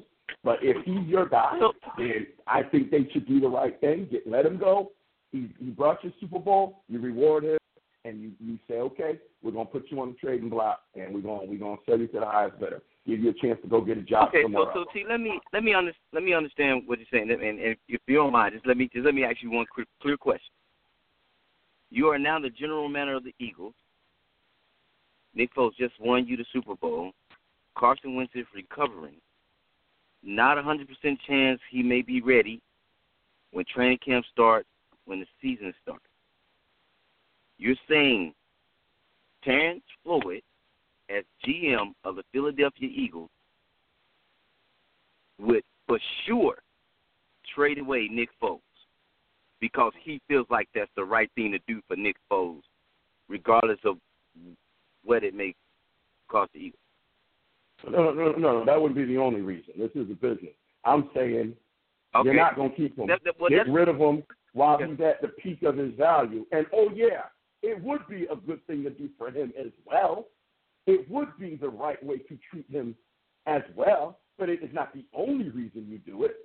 But if Carson Wentz is your guy, then get what you can get for Foles now while you can, because you're trying to build a team for the next 10 years. So if you can get that first-round pick that we're debating about, then take it. If you can get a second and a third, or a second and a young player that you can develop, then take it, because you're trying to build your team for the next decade. And if Wentz is your guy, then do it. And, it is also the right thing to do because the guy won your Super Bowl, so allow him the chance to go out and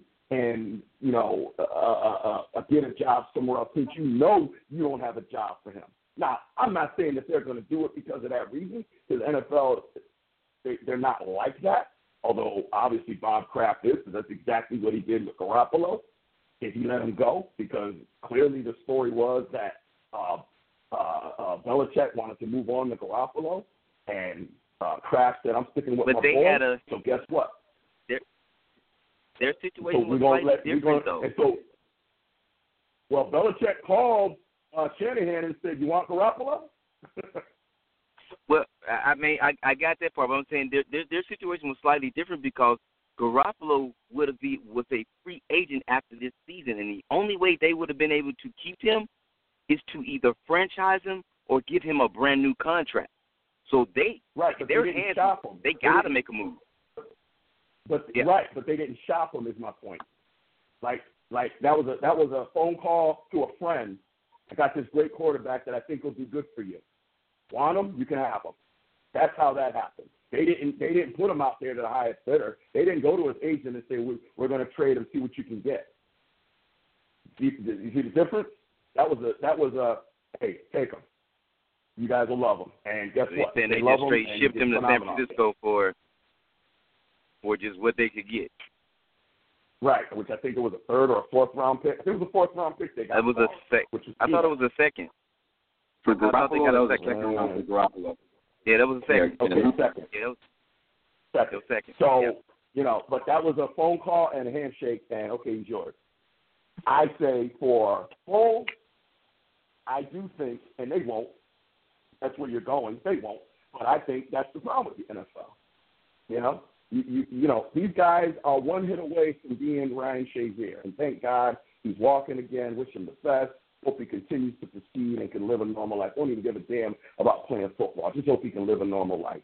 So great news to hear that he was walking again, but that's what these guys go through on every play. So what's wrong with being a little humane and giving back to a guy that brought you a Super Bowl at a time that really y'all wasn't really favored? Like, people had y'all dead and buried when Carson Wentz came out, including all of us. It was over.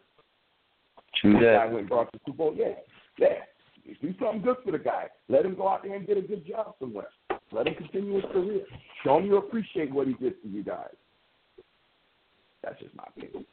I don't know. Maybe I make him the highest paid backup. I guess my perspective.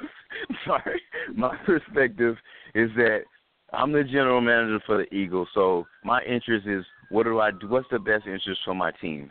And I know my starter will return, but will he be back in time for the season? I'm not trying to start off on the wrong foot. I'm not trying to start off with losing no games, but I know I have a backup in Nick Foles that's capable of winning. So, that's why my original statement was, if they can get a ridiculous offer, by all means, do what you do. From a GM's perspective, that's absolutely correct. From a GM's perspective, hold on. Train, let me ask you a question. So, yes, in your scenario, they keep Foles, the season starts, Wentz is on his way, but he's not ready. They play 3-4 games. whatever happens, happens. We won't even go the other route of Romo and Dak, right? We won't even go that route of what happens if Foles starts off the season and he's 4-0, 5-0, and now Wentz is great. Let's save that for another conversation. Let's just assume Foles goes in, he's serviceable, or when Wentz is healthy, let's say it takes a month, and we're now in October, and now it's Wentz's team. Do you think that Foles will have the same value in October of the following season that he would have now or over the next couple of months? Is he playing well? Are the Eagles winning? Yeah, he's playing well. Yeah, they're playing well. okay. Eagles winning. He's not lighting it up, but he's not. Because if he's lighting it up, now we have a quarterback controversy. Okay, so we have to be reasonable here. If Wentz goes back in, it's because there's still something left, right? Because come on now, we can have that conversation. Well, I look at it. I look at it like this, and I'm gonna see. I'm not gonna try to veer off to the left in answering your question. I look at it like this. We just made a statement probably about a solid 5, 6, 7 minutes ago about Doug Peterson being a really good head coach. You know what I'm saying? And the way he coached that game and the way he adjusted things for Nick Foles. And seeing him play in the playoffs like that, we know, hey, the playoffs is for real. Like, we've seen quarterbacks kill it regular season and crumble like withered leaves in the playoffs. And we saw this dude stand strong, make plays. I mean, and so for me, when I see that, I'm like, okay, I can see that continuing regular season. And yes, I still think he will garner a ton of value if he's playing like that regular season. So here's the challenge you have. If you're keeping him based on what you're saying, because you don't know that Wentz is going to be ready, so you're keeping him to take over the team until Wentz is ready, then based on that question, you really need to get rid of him now. Because if you do that, you need to be prepared that he keeps the team. Because what happens, you go into October 5-0, 6-0, and now Wentz is ready. This guy hasn't lost a game. Nobody is going to – I just lived it in Dallas. They're not going to bench Foles. You're going to keep him in there. So if you're keeping him, you have to be prepared. That might be your quarterback next year. And that's okay if you're prepared for that. Because I'm going to tell you, ain't a GM in the world. We saw it in Dallas. We saw it in New England 18 years ago. Ain't a GM in the world, if this guy's winning, going to pull him out for Wentz, for Aaron Rodgers, for anybody. He ain't getting pulled if he's winning. The NFL's too damn superstitious. You ain't going to put him in for your backup that ain't played in over a year. I mean, your starter, and you're going to put him in, and he's rusty and not. No, you're not. You're going to say we're going to ride. Well, you know, I hear you, T, and it's not that I disagree with you wholeheartedly. I do feel where you're coming from. The Dallas is definitely a good example. I think when you just kind of have a slight wrinkle where you had a quarterback in Romo who you know is good, but that injury that he has keep happening. You know what I'm saying? And then you have a guy who's much, much younger, and this is only his second year. So it's just another small wrinkle to take into consideration that, you know, Wentz was playing out of his mind before he got hurt. Like, but Wentz, the best in the league as when he got hit. Yeah, but first year he's average, but he was average. Okay, second year he's playing out of his mind. Now he's hasn't played in a year, and now you got a guy that's 6-0. I'm telling you, he's gonna keep playing. So if you keep, I don't know that. I mean, if you keep, you could say you don't know that, but honestly, you truly think, Train, you know football. You've been watching football your whole life. You truly think that if the Eagles are 5-0, 6-0, and Wentz is healthy, that Foles is going to get pulled and they're going to start winning? You truly believe that? I can see it happening. Well, I don't think I mean, that's fine that you say that. I don't see it happening, and I don't think we have precedence in the NFL where that's happened. I don't think we could find a time where the backup has come in, played well, won games consistently, and then got pulled when the starter was healthy. And we can talk about the Patriots. We can talk about the Giants.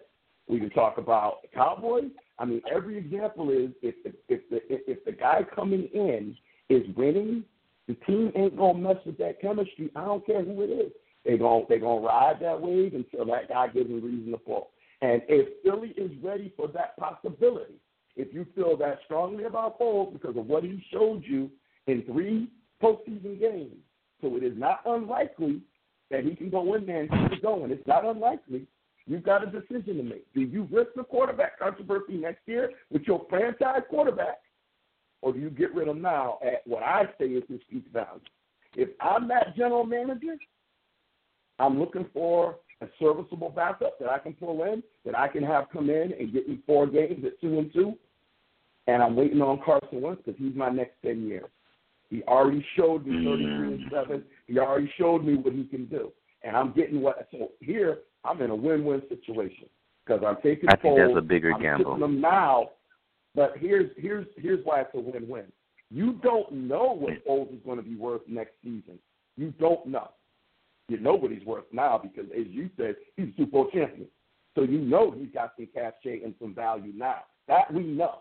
We don't know when the season starts after the draft, after these new quarterbacks come in and everybody starts playing. We don't know what he's going to be worth.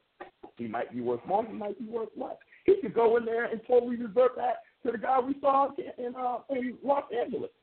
We don't know. But we know what he's worth now. So if you're trying to build a team for 10 years, you better ship that boy out now at his highest peak.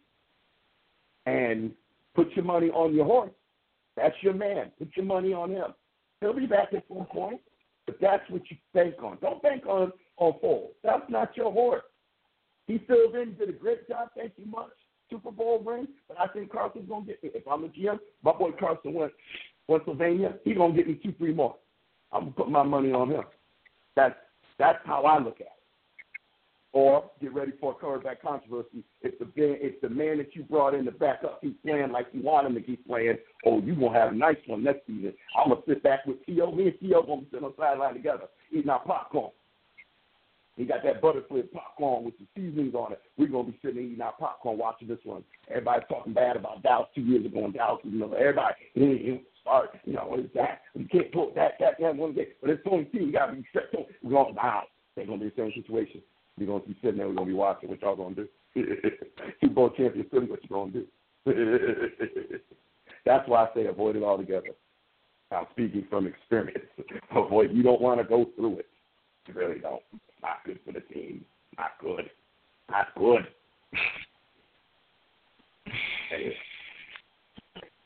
All right. You guys still there? I know me and Train had to have our little dialogue. Y'all wasn't with us last Friday when we did our thing, so, Train and I have this little thing, you know what I'm saying? So let's talk about Brady and let's talk about let's talk about Brady first. Then we're gonna go to Belichick and Peterson. There's a lot of discussion now that Brady lost that he's reversed his legacy a bit, and I even heard Rob Parker on Fox Sports say that as far as he's concerned, Joe Montana returns to being the best quarterback of all time. That this loss by Brady has reverted him back to Joe Montana, 4-0, 11 touchdowns, no interceptions, and 4 Super Bowls, greatest quarterback of all time. Brady at 5-3. Well, sorry, you lost. Your legacy is fluid. You can't maintain being the best and then lose the big game and still be the best. What do y'all think? JB, start with you. Validity to that story, or Brady's there and that's just the way it is? I mean, there's some validity to it, but I mean, we're talking about getting to the Super Bowl 8 times. 8 times.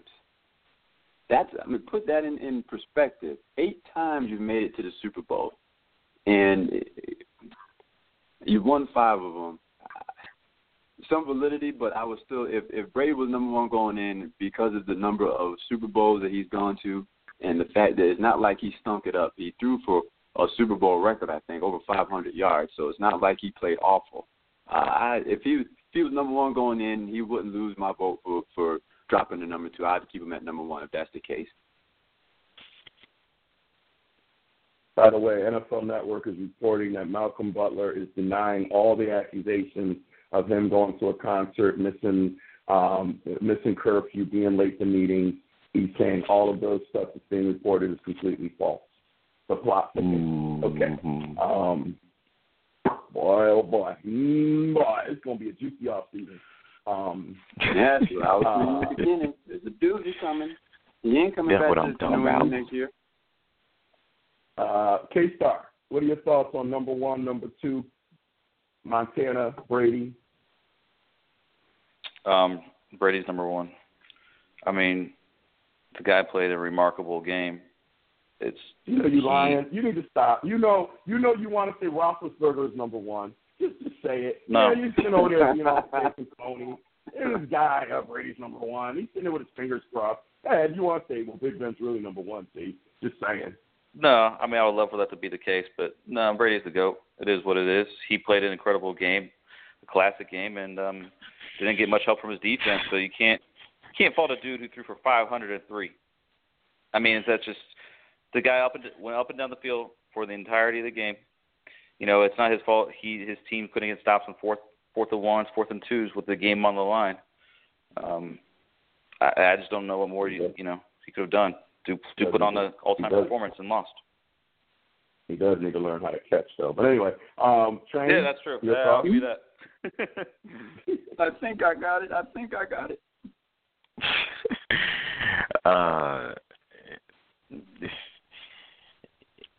I just say a few words. Just respect the dynasty. Because it was, that's why I really didn't care who won this game. Like, if the Patriots won, I was just like, wow, just respect the dynasty. That's a long time to consistently make the playoffs and make that many Super Bowl appearances. So I don't see how a person tarnishes their legacy from playing in 8 Super Bowls. Still scratching my head on that one, but oh well. By the way, everybody, just so you know, newsflash, Train is home now. He's home because if you notice, the voice has changed, the tone has changed. He's now home. He's in his domicile. He's home. See, when he wasn't home, he was loud and obnoxious. And now he's home. Everything changed. Now he's home. Why everybody know that? Okay. I love this. Okay. So let's talk coaching. You know, I don't know. I don't want to go to Train on this one. Train, you're the technician. You know, you're the detail guy here. You're the man with the PhD. You know, Peterson, man. I mean, Belichick. We've all said it that he's the GOAT as far as head coaches go. We've all said it on this show. Okay, does anybody disagree? Belichick's the GOAT, right? Okay, we all agree. Well, damn, what is it? I mean, Peterson out-coached the GOAT. Help me here. Was Peterson not a bad boy on Sunday? And before I answer, let me, please understand, it definitely didn't start with the game against the Patriots. The minute Nick Foles took over as quarterback and the way he prepared and got his team through 2 playoffs games before the Super Bowl, defense allowing only 17 total points in 2 games. They opened the floodgates in the Super Bowl, but then on top of that, to constantly hear the story that we've all listened the whole week long. Teams get up on the Patriots, but they don't never keep their pedal on the gas, keep their foot on the gas. They let up and they try to play not to lose. They get a little conservative. This dude was still playing like the score was calling plays like it was 0-0. Like the next score has to happen. And you know, we've constantly heard throughout Belichick's career that he's trains his team for situational football, and it'd be interesting if some things come out about Doug Peterson about exactly how he prepares his team. But immaculate job, it definitely staying aggressive. And mind you, do you always hear your story when you go out to drink and stuff and you run into fans who think they know football, but they don't know football? Does it make you scratch your head when they open their mouth? Because you'd be like, why are you even talking? So as we're watching the game, right? And it's around that 33, 32, 38, 33 score. And the guys who are rooting for the Eagles, sweating bullets because they hope the Patriots don't come back. I'm like, man, they ain't calling the right plays, man. They gonna start going conservative. And I'm sitting here scratching my head like, is this fool watching the same game I'm watching? I mean, did the channel change and I blinked or something? Like, it's just amazing to hear people say that. And then it was like, what's that? That last possession of the Eagles, 38-33. Now, what I didn't realize is that the Eagles was in field goal range. I actually didn't. I didn't realize it until they actually came out to kick the field goal. I was like, oh, they were that close. And so they ran it 3 straight downs. And here the guys behind me like, man, why are they running the ball? I'm like, dude, they got to run the clock. Right. And then when you see the guy come out for a field goal, it's like, oh, well, it makes sense. It's like, guys, do y'all know anything about football? Never mind. That's why I look forward to talking to y'all every Tuesday. Get the rest out all stupid. K-Star, your thoughts on the coaching in this game? I thought Peterson was masterful. He took every opportunity on fourth down and fourth and reasonable and capitalized. He was aggressive from the outset, just as you need to be against New England. Just the polar opposite of what we saw from Jacksonville versus New England, which cost them the game versus the Patriots. And Peterson made sure that didn't happen. You know, the foot was never off the gas. He called just one of the best all-time coaching performances I've ever seen, just because the execution was flawless and the play designs were great. And he had a great pulse of his team and confidence in his team, and he did his thing. He was spectacular. He outcoached Belichick, and that pretty much never happens. Really remarkable. Okay. JD, anything left in there for you? A little bit. We've given a lot of praise for what he's done in the Super Bowl, and rightfully so, but I think we need to go back to the start of the season and what he's done with Wentz. Now, he had a decent rookie season, but he flourished this year, and I think Peterson has a lot to do with that, and I think Peterson has a lot to do with the team chemistry overall and how they were playing. They went on a roll winning 6, 7, 8 games in a row at one point during the season when we all thought at some point they got to lose because they've won 2 in a row, they've won 3 in a row. All right, they're just getting lucky, but they kept on rolling, they kept on winning, and as the more games they won, the more folks realized, okay, it's the players, yes, but Peterson has a lot to do with making sure these players are in the right position. So I think it really was a culmination of the work Peterson has done throughout the year, and the fruits of the labor just showed in the Super Bowl. Okay. Yeah, and, you know, like I said earlier, I don't know if train you were on or not, but I lost some respect for Belichick on the whole Malcolm Butler thing. I'm going to keep my eyes on the story and see if something changes my mind. But based on what I hear now, to tell somebody just before the national anthem that they're not playing, I really believe that had an impact on the entire team. I really believe that, you know, and I think we've seen comments and tweets and stuff from current and former Patriots. You know, it just, I don't know what Belichick's thinking. And, you know, sometimes I think, I get it. You know, Jimmy Johnson said it best. Jimmy Johnson said, you know, hey, everybody blames Jerry Jones. Jimmy Johnson said, look, I didn't leave the team because of Jerry Jones. Okay, he came out and he said we decided it was time for me to move on because when you win a Super Bowl and then you come back the following year, you know how hard it is to get those guys back up to that same level again? And we had done it 2 years in a row, and I just didn't think I could do it for a third year. And I thought it was the perfect time for me to bow out and for another guy to come in while the team is still young and talented to see what they could do. Those were Jimmy Johnson's first. So if you imagine Jimmy Johnson spent 5 years in Dallas, and after his 4th and 5th year winning Super Bowls, he felt that he couldn't do it. I can't even imagine what Belichick must go through, having gone to so many Super Bowls and having to get this team ready year after year. It must be a challenge that none of us could ever relate to. That said, knowing that, why would you disrupt the very chemistry that you have spent your entire career mastering by delivering such devastating news to the player and the team just before the start of the biggest game of the season. It makes zero sense to me. Unless I find out that this dude was messing around with Belichick's wife or daughter or something, I don't get it. That would be the only thing where I'd say, okay, all right, I get it. Yep, he should have played. Other than that, I don't get it. And I think we're going to, more of that's going to come out. I want to revisit. Train made a comment earlier. Let me restate my position on the Ertz catch because Train wasn't on. And the Train was, disagreed. I want to hear where he disagrees with me. But what I said emphatically was that Dez was a catch. Jesse James was a catch.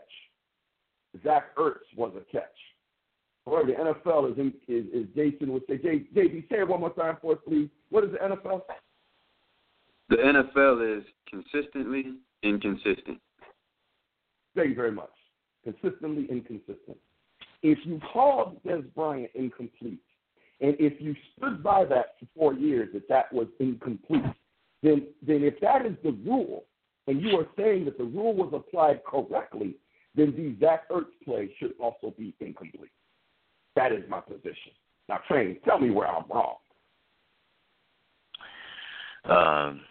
The difference between Dez Bryant and, let me preface this with, they were definitely both catches. Understand that. We both agree on that. The difference between the two is that Ertz actually became a runner once he caught the ball. He literally took a good 3 steps, if not 4, before diving for the end zone. Dez was one motion. Dez was ball caught, come down, 1 step dive. No, in his one motion, he never actually became a runner. No, I'm not wrong. You're wrong. I saw the video just like you saw the video. I'm not wrong. Go watch. Count this. No, Train. Okay. Train. I am telling you. Okay. That he did not become a runner in that catch. Dez did not become a runner in that catch. Don't change your story. You're saying it was one motion. I'm not changing my story. I said Ertz became a runner. I said Dez did not. Because he took 3 steps, Ertz became a runner. Dez took 3 steps. I will bet you all of the money you make this year that Dez took 3 steps. I will bet my salary versus your salary right now that Dez took 3 steps. I know what I'm talking about. He took 3 steps. They just didn't call him a runner. They called Ertz a runner, and Ertz took 3 steps. That's my point. But don't say that Dez didn't take 3 steps. He took 3 steps. It was 3 distinct steps. And on the 3rd step, he dived. The ball hit. It popped up, and he caught it. And they said that it was incomplete. Ertz took 3 steps. He dived. The ball popped up, and he caught it. And they said he became a runner, and it was a touchdown. That's my point, is they did the same thing, and they called it differently. Please go to YouTube and count the steps that Dez took. Please, because he took 3 steps. 1, 2, 1, 1. It was 3. You'll see that I'm right about that. It was 3. I've seen that play more times than I ever care to see it because I still don't understand how that's not a catch. My point is, we do agree that they were both catches, but my point is the NFL never came back and said that wasn't a catch. They feel that was the right call. So if that's the rule, then Zach Ertz shouldn't be a catch if you're saying that's the rule. Now, if you come back and say that you were wrong and Dez was a catch and you screwed up, then I'm shutting up then. Then okay. Then I shut my mouth then. Then you're right. Zach Ertz is a catch and life goes on. NFL ain't never done that, bro. They ain't never done that. I'm trying to tell you. That's my problem. So you can go back and watch it at your convenience, and I'll wait quietly for your apology. I'll take it in on chocolate. You can send me chocolate. I'll be your second Valentine behind your wife. You can send me chocolate. I'm not going to send you chocolate, but I am going to do you the respect of checking it out. Okay. Because I check it out. Count the steps. All right. It is my time. It is as of right now. I'm checking it out. Oh, we're checking it out. I'm looking at it right now. I'm not waiting. I'm looking at it now. It's 3 in a dive. It's 3 and a dive. I'm trying to back it up. I'm watching the same thing too. There's 3 steps in the dive. Go back. There we go. Okay, blow this up so I can see it on the. Yeah.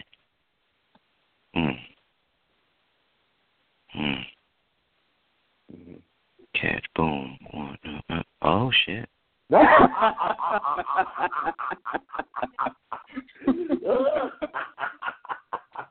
Hey man, they done fucked up. Oh, they done fucked up in the NFL. Oh wow. Bruh. Boom. Okay, Train. You know what? I would never go against you when you talk about the Bears, because I know you know your team intimately, but I know my Cowboys, man. I've seen that. Yeah. And it was 3 steps.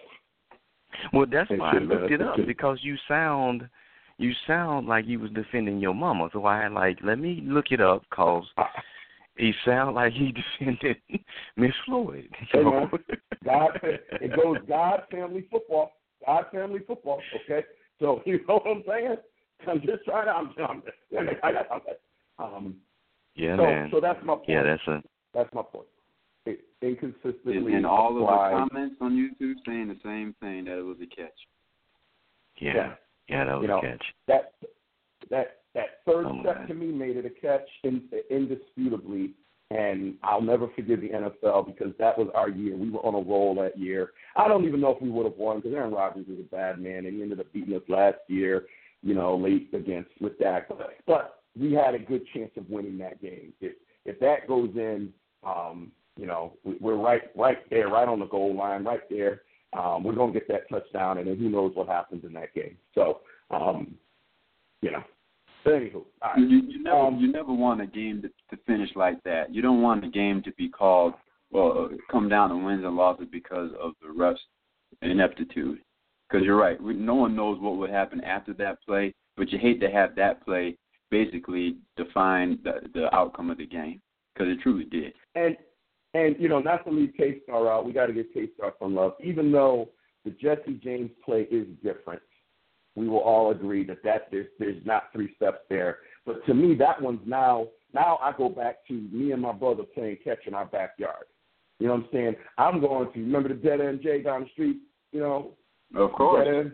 I'm talking about me and JB going down the street playing catch, throwing a football down at the dead end, okay, when we were kids. And you knew when you caught the ball, because you caught the ball, right, because the ball went in your hand. And with Jesse James, to me, he caught it. And if he didn't have possession, then how does he turn and make a move towards the end zone? Now, I get the rule, but the rule is wrong, because as soon as he caught it and had control enough to make that turn, it should be a catch right then and there, period. Should be a catch. All this other garbage about, Calvin Johnson catches the ball at the high point, pulls it down, puts it down on the ground, and they say because he put it down on the ground, it's not a catch. Well, I'm sorry, T. That just wasn't a catch, okay? We're gonna disregard the goal Calvin Johnson. Yeah, because when it happened, we just gonna we just gotta yes, eye to eye. We see it. Yeah. Okay. And by the way, I do have to ask you this, though, Train. I was thinking about you, because your boy Alshon Jeffrey balling, man. He balling. He balling, man. So let me say this, and I'm being fair when I say this. Mind you, when he caught that touchdown pass, I was like, yep, that's the Alshon Jeffries that I wanted in Chicago. But the Alshon Jeffries that I did not like in Chicago was the one that got shut down in the second half when they switched Stephen Gilmore and had him shout at him the whole rest of the game. Okay. That's the one that Chicago couldn't pay. And that was the biggest deal, because he can high point ball, he'll win the 50-50.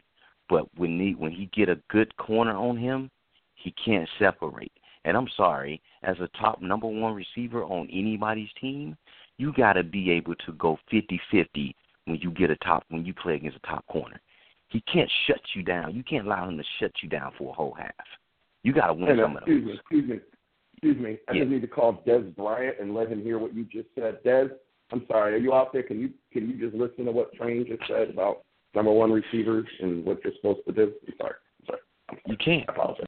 I'm sorry. You have to win. You have to win 50% of those battles in order to be a number one. It's you and Richard Sherman, win 50%. It's you and Patrick Peterson, win 50%. It's you and Stephon Gilmore, win 50%. And so as much as I'm happy for him, he predicted that his team would win a Super Bowl. I just didn't know that he was going to leave us to do it. But that second half, you didn't see 17 catch a ball. Stephon Gilmore shut him down. And keep an eye on it for next season when Eagles play teams with solid corners and that head coach or DC say, hey, he's not finna tear us up. Get him. We'll take care of the rest. Just saying. Okay. Easily removed. I can't argue with you. Yep. Valid. Especially what you said about being a number one wide receiver, and especially if you're a top 5 paid wide receiver in the NFL, Dez. I'm talking to Dez Bryant right now. I love you, Dez, and I want Dallas to keep you. I am in your corner, but you have to produce next year. You need to show why you are the number 3 paid wide receiver in the NFL. Period. No excuses. You need to just do it. You used to. You lost it. You need to get it back. You're still young enough. So I'm done with the excuses. I'm done with the excuses. I really am. Except for that idiot that said, oh, Nick Foles wins, so I don't want to hear about Dallas without Zeke. And like, shut your mouth. Shut your mouth. Foles, oh, my God. Jesse James catches a touchdown, too. Shit. Goddamn right. I just saw that video. It's a touchdown. Fucking right, that was a goddamn catch. Oh, my God. Yeah, he literally catches the ball and crosses the plane, and the ball doesn't fall out it doesn't move in his hands until his arm hits the ground. Like he done caught it and broke the plane. After he crossed the plane. Yeah. Yeah. Ooh, and that was you missed that part. That was one of my beginning rants that I'm disgusted. I'm disgusted. You caught the tail end of my disgust with the Hall of Fame because while I will readily admit that T.O. and Randy Moss are both first ballot Hall of Famers, I find it disrespectful to T.O. that he had to wait to his third season to get in. But because Randy Moss has been on TV and they see him the softer, gentler side of Randy Moss, he gets in on the first ballot. Really? I think Randy Moss should have at least been waited a year. If you're going to do that to T.O., you should have did it to Randy for the same reason you did it to T.O. And they didn't. And I don't like it. I feel you, T. Yeah, but I knew that is what got Randy Moss in there. I knew that's what got him in there. Yeah. Yeah, and it's a shame because T.O. is being the same T.O. that he was. He's being abrasive. Jason Whitlock, who was a staunch T.O. hater, sent T.O. a tweet saying, while I didn't support you being in the Hall of Fame, I'm happy you got in. I hope this gives you the peace that you want, blah, blah, blah. And T.O. tweeted him back, kick rocks. He tweeted him back, kick rocks. And I don't blame him. Bro, don't come now and act like we boys now. Don't come now and want to be my boy because I'm in. But when I needed your help to get in, you didn't support me. Same thing with Skip Bayless. You call me team obliterator and all that garbage, but now that I'm in, you're happy I'm in? Blow me, okay? Like, I don't want to hear it. T.O. has my complete 100% support. You know why? Because unlike Randy Moss, he played every single play to win. Randy Moss is a phenom. He may be the most talented wide receiver we have ever seen. Not the best, because that would go to Jerry Rice, but the most talented. He is a freak of nature. I get all that, and I agree. And philosophically, he should have been first ballot. But so should have Terrell Owens. Okay? The yin and the yang. And the fact that they made that man wait is a travesty. It's a travesty. Disgusting. Like Shannon Sharp said. I'm loving me some Shannon Sharp, by the way. Like Shannon Sharp said, if T.O. ain't a first ballot Hall of Famer, then nobody is. Then nobody is. Then no one should be. Ridiculous. Totally ridiculous. Anywho. All right, fellas. Getting late out here on the West Coast. I mean, the East Coast, not on the West Coast. Still early out there on the West Coast. But on the East Coast, getting late. So let's go through with our final words. And listen, we're going to continue. I don't know how y'all feel, but there's so much going on. I can't, at some point we'll take a break, and y'all do the best you can. I will hope to see y'all every week. If y'all have conflicts and can't make the show here and there, whatever, do what you got to do. But, there's just too much going on for the Madden boys to hold it in this early. Too much going on, man. Josh McDaniels, Bill Belichick, Butler, what's going to happen to Nick Foles? It's just too much going on. So I'm going to be back here next Tuesday night, fellas. I don't know about y'all, but Commissioner T going to be back here. I got to follow this stuff, and we got to report it to the Madden Voice station, man. They want to hear it from us. This is what we do. Anyway, final words. Let's go with Dr. Train. Final words for the night. Yeah, so just piggyback off that T-Yap, if I can, things is heating up at work, but if I can, it's still on my calendar. It's still on my schedule to try to get out of it at 6 to make the show. Love it. The last thing in my final words is, out of all the announcers I've ever heard in the NFL, man, I really don't like Chris Collinsworth. Okay? Me neither. I just don't. I don't like how he talks. I don't like how he plays favoritism to the players and teams. I don't like how he pump dudes up that are garbage. I don't like how he make a play that wasn't all that great, seemed spectacular. It's horrible. You know what I'm saying? I don't even want to hear him talk through another game. As a matter of fact, if I watch a game and he's talking, I'll probably mute it because then I'll be able to enjoy it better. Other than your that, face, your ass, what's the difference? Exactly.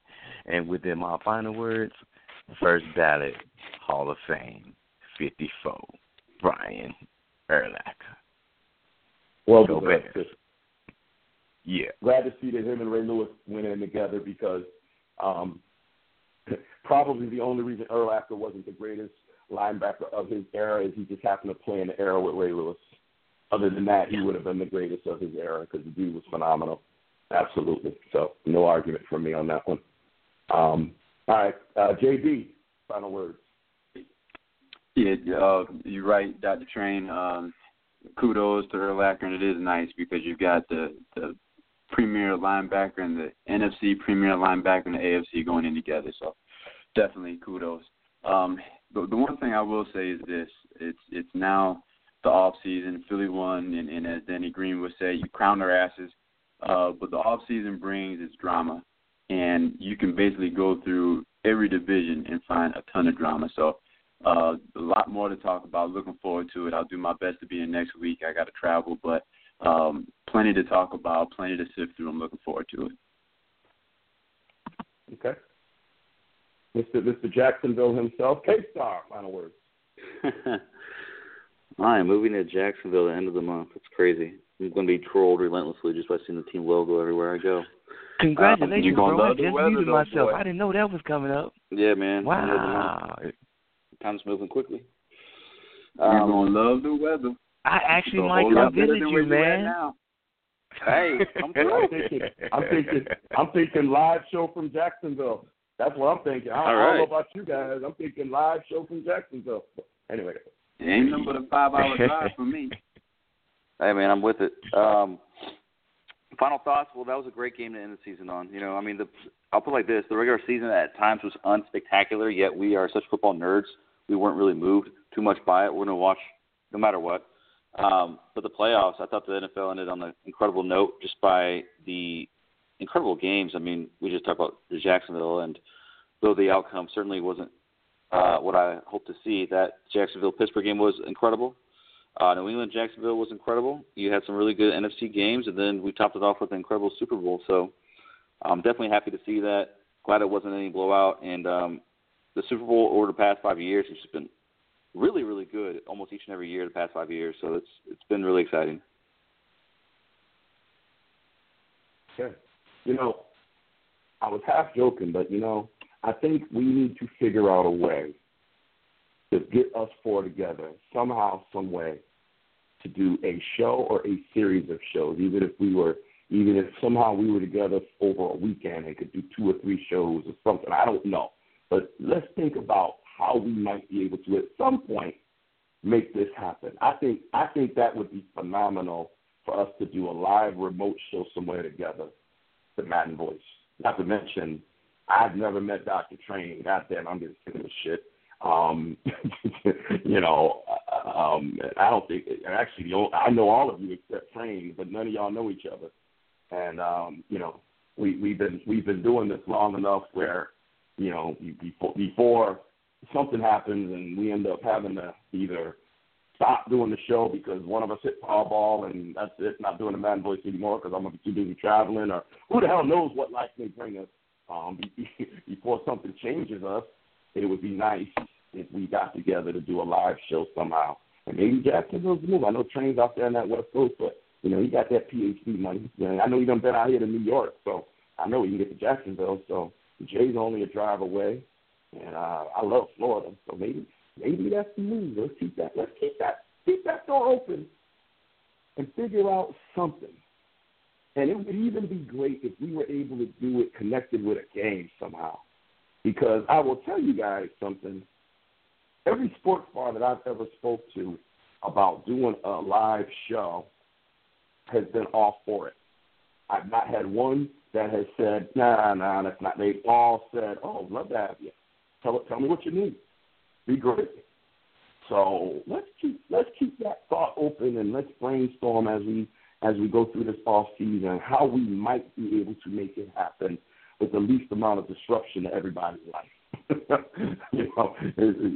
Some of us might have to get on a plane to make it happen, but hey, a plane is only a ride. So let's think about it. But I think it would be fun. I think it would be exciting, and I think the public would really get a kick out of it. I think we'd get a lot of goodwill doing something like that. So let's just keep that in mind. I'd love to see that happen. I don't really have final words because, unlike in the past, as I've said, normally around this time I'm thinking, okay, let's take a break till maybe the draft, do a couple of draft shows, and take a break till the summer, till the season's about to start. I'm feeling differently. I'm feeling like I want to keep going. I'm feeling like there's so much going on, and there's so much to talk about. And the NFL is so controversial and so exciting. Not to say that there won't be weeks where we say, okay, we're going to skip next week. We're all traveling. We all got things going on. But for the foreseeable future, at least for the next several weeks, I want to keep the show going. And hopefully you heard the commitment from my co-hosts. They'll do the best they can. I understand, work, travel, K-Star's about to move. And, hey, we all have conflicting priorities that could cause us to either be late or maybe miss a show here and there. I get it. It's all good. But we're going to try to keep this going. I think there's so much going on. To me, this is about to be a really exciting off-season. There's really a lot to look forward to in this off-season with all the free agency moves and, the shift of power and what is going to happen in New England and the draft. And there's a lot. And I want to be right in the middle of it. So we're going to be here, the Madden Voice, and I'm looking forward to it. So on that note, that means we'll be back here next Tuesday. I'm in training. I don't know if I did say you guys are. I'm in New York right now. I'm in New York. Oh, I do want to say one other thing. What the hell were the New York Giants thinking with that damn Super Bowl commercial? Really? Looking like a little sweetie. Looking like a sweetie. Really?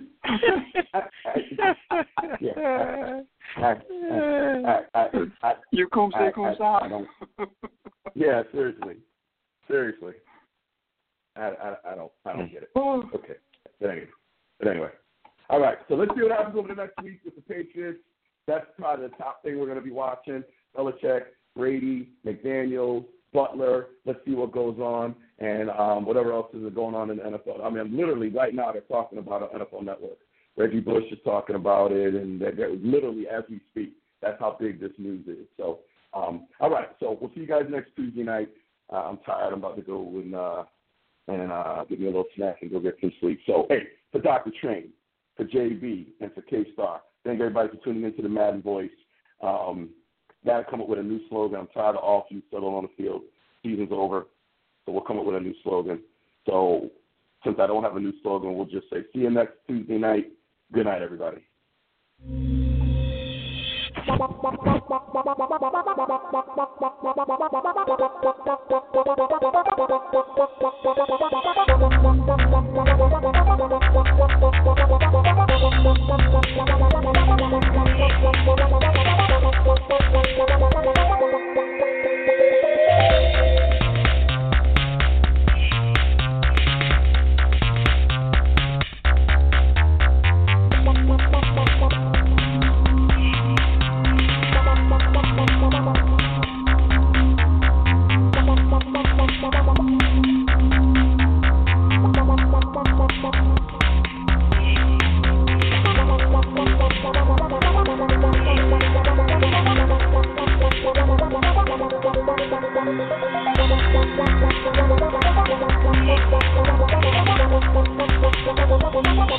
Bye.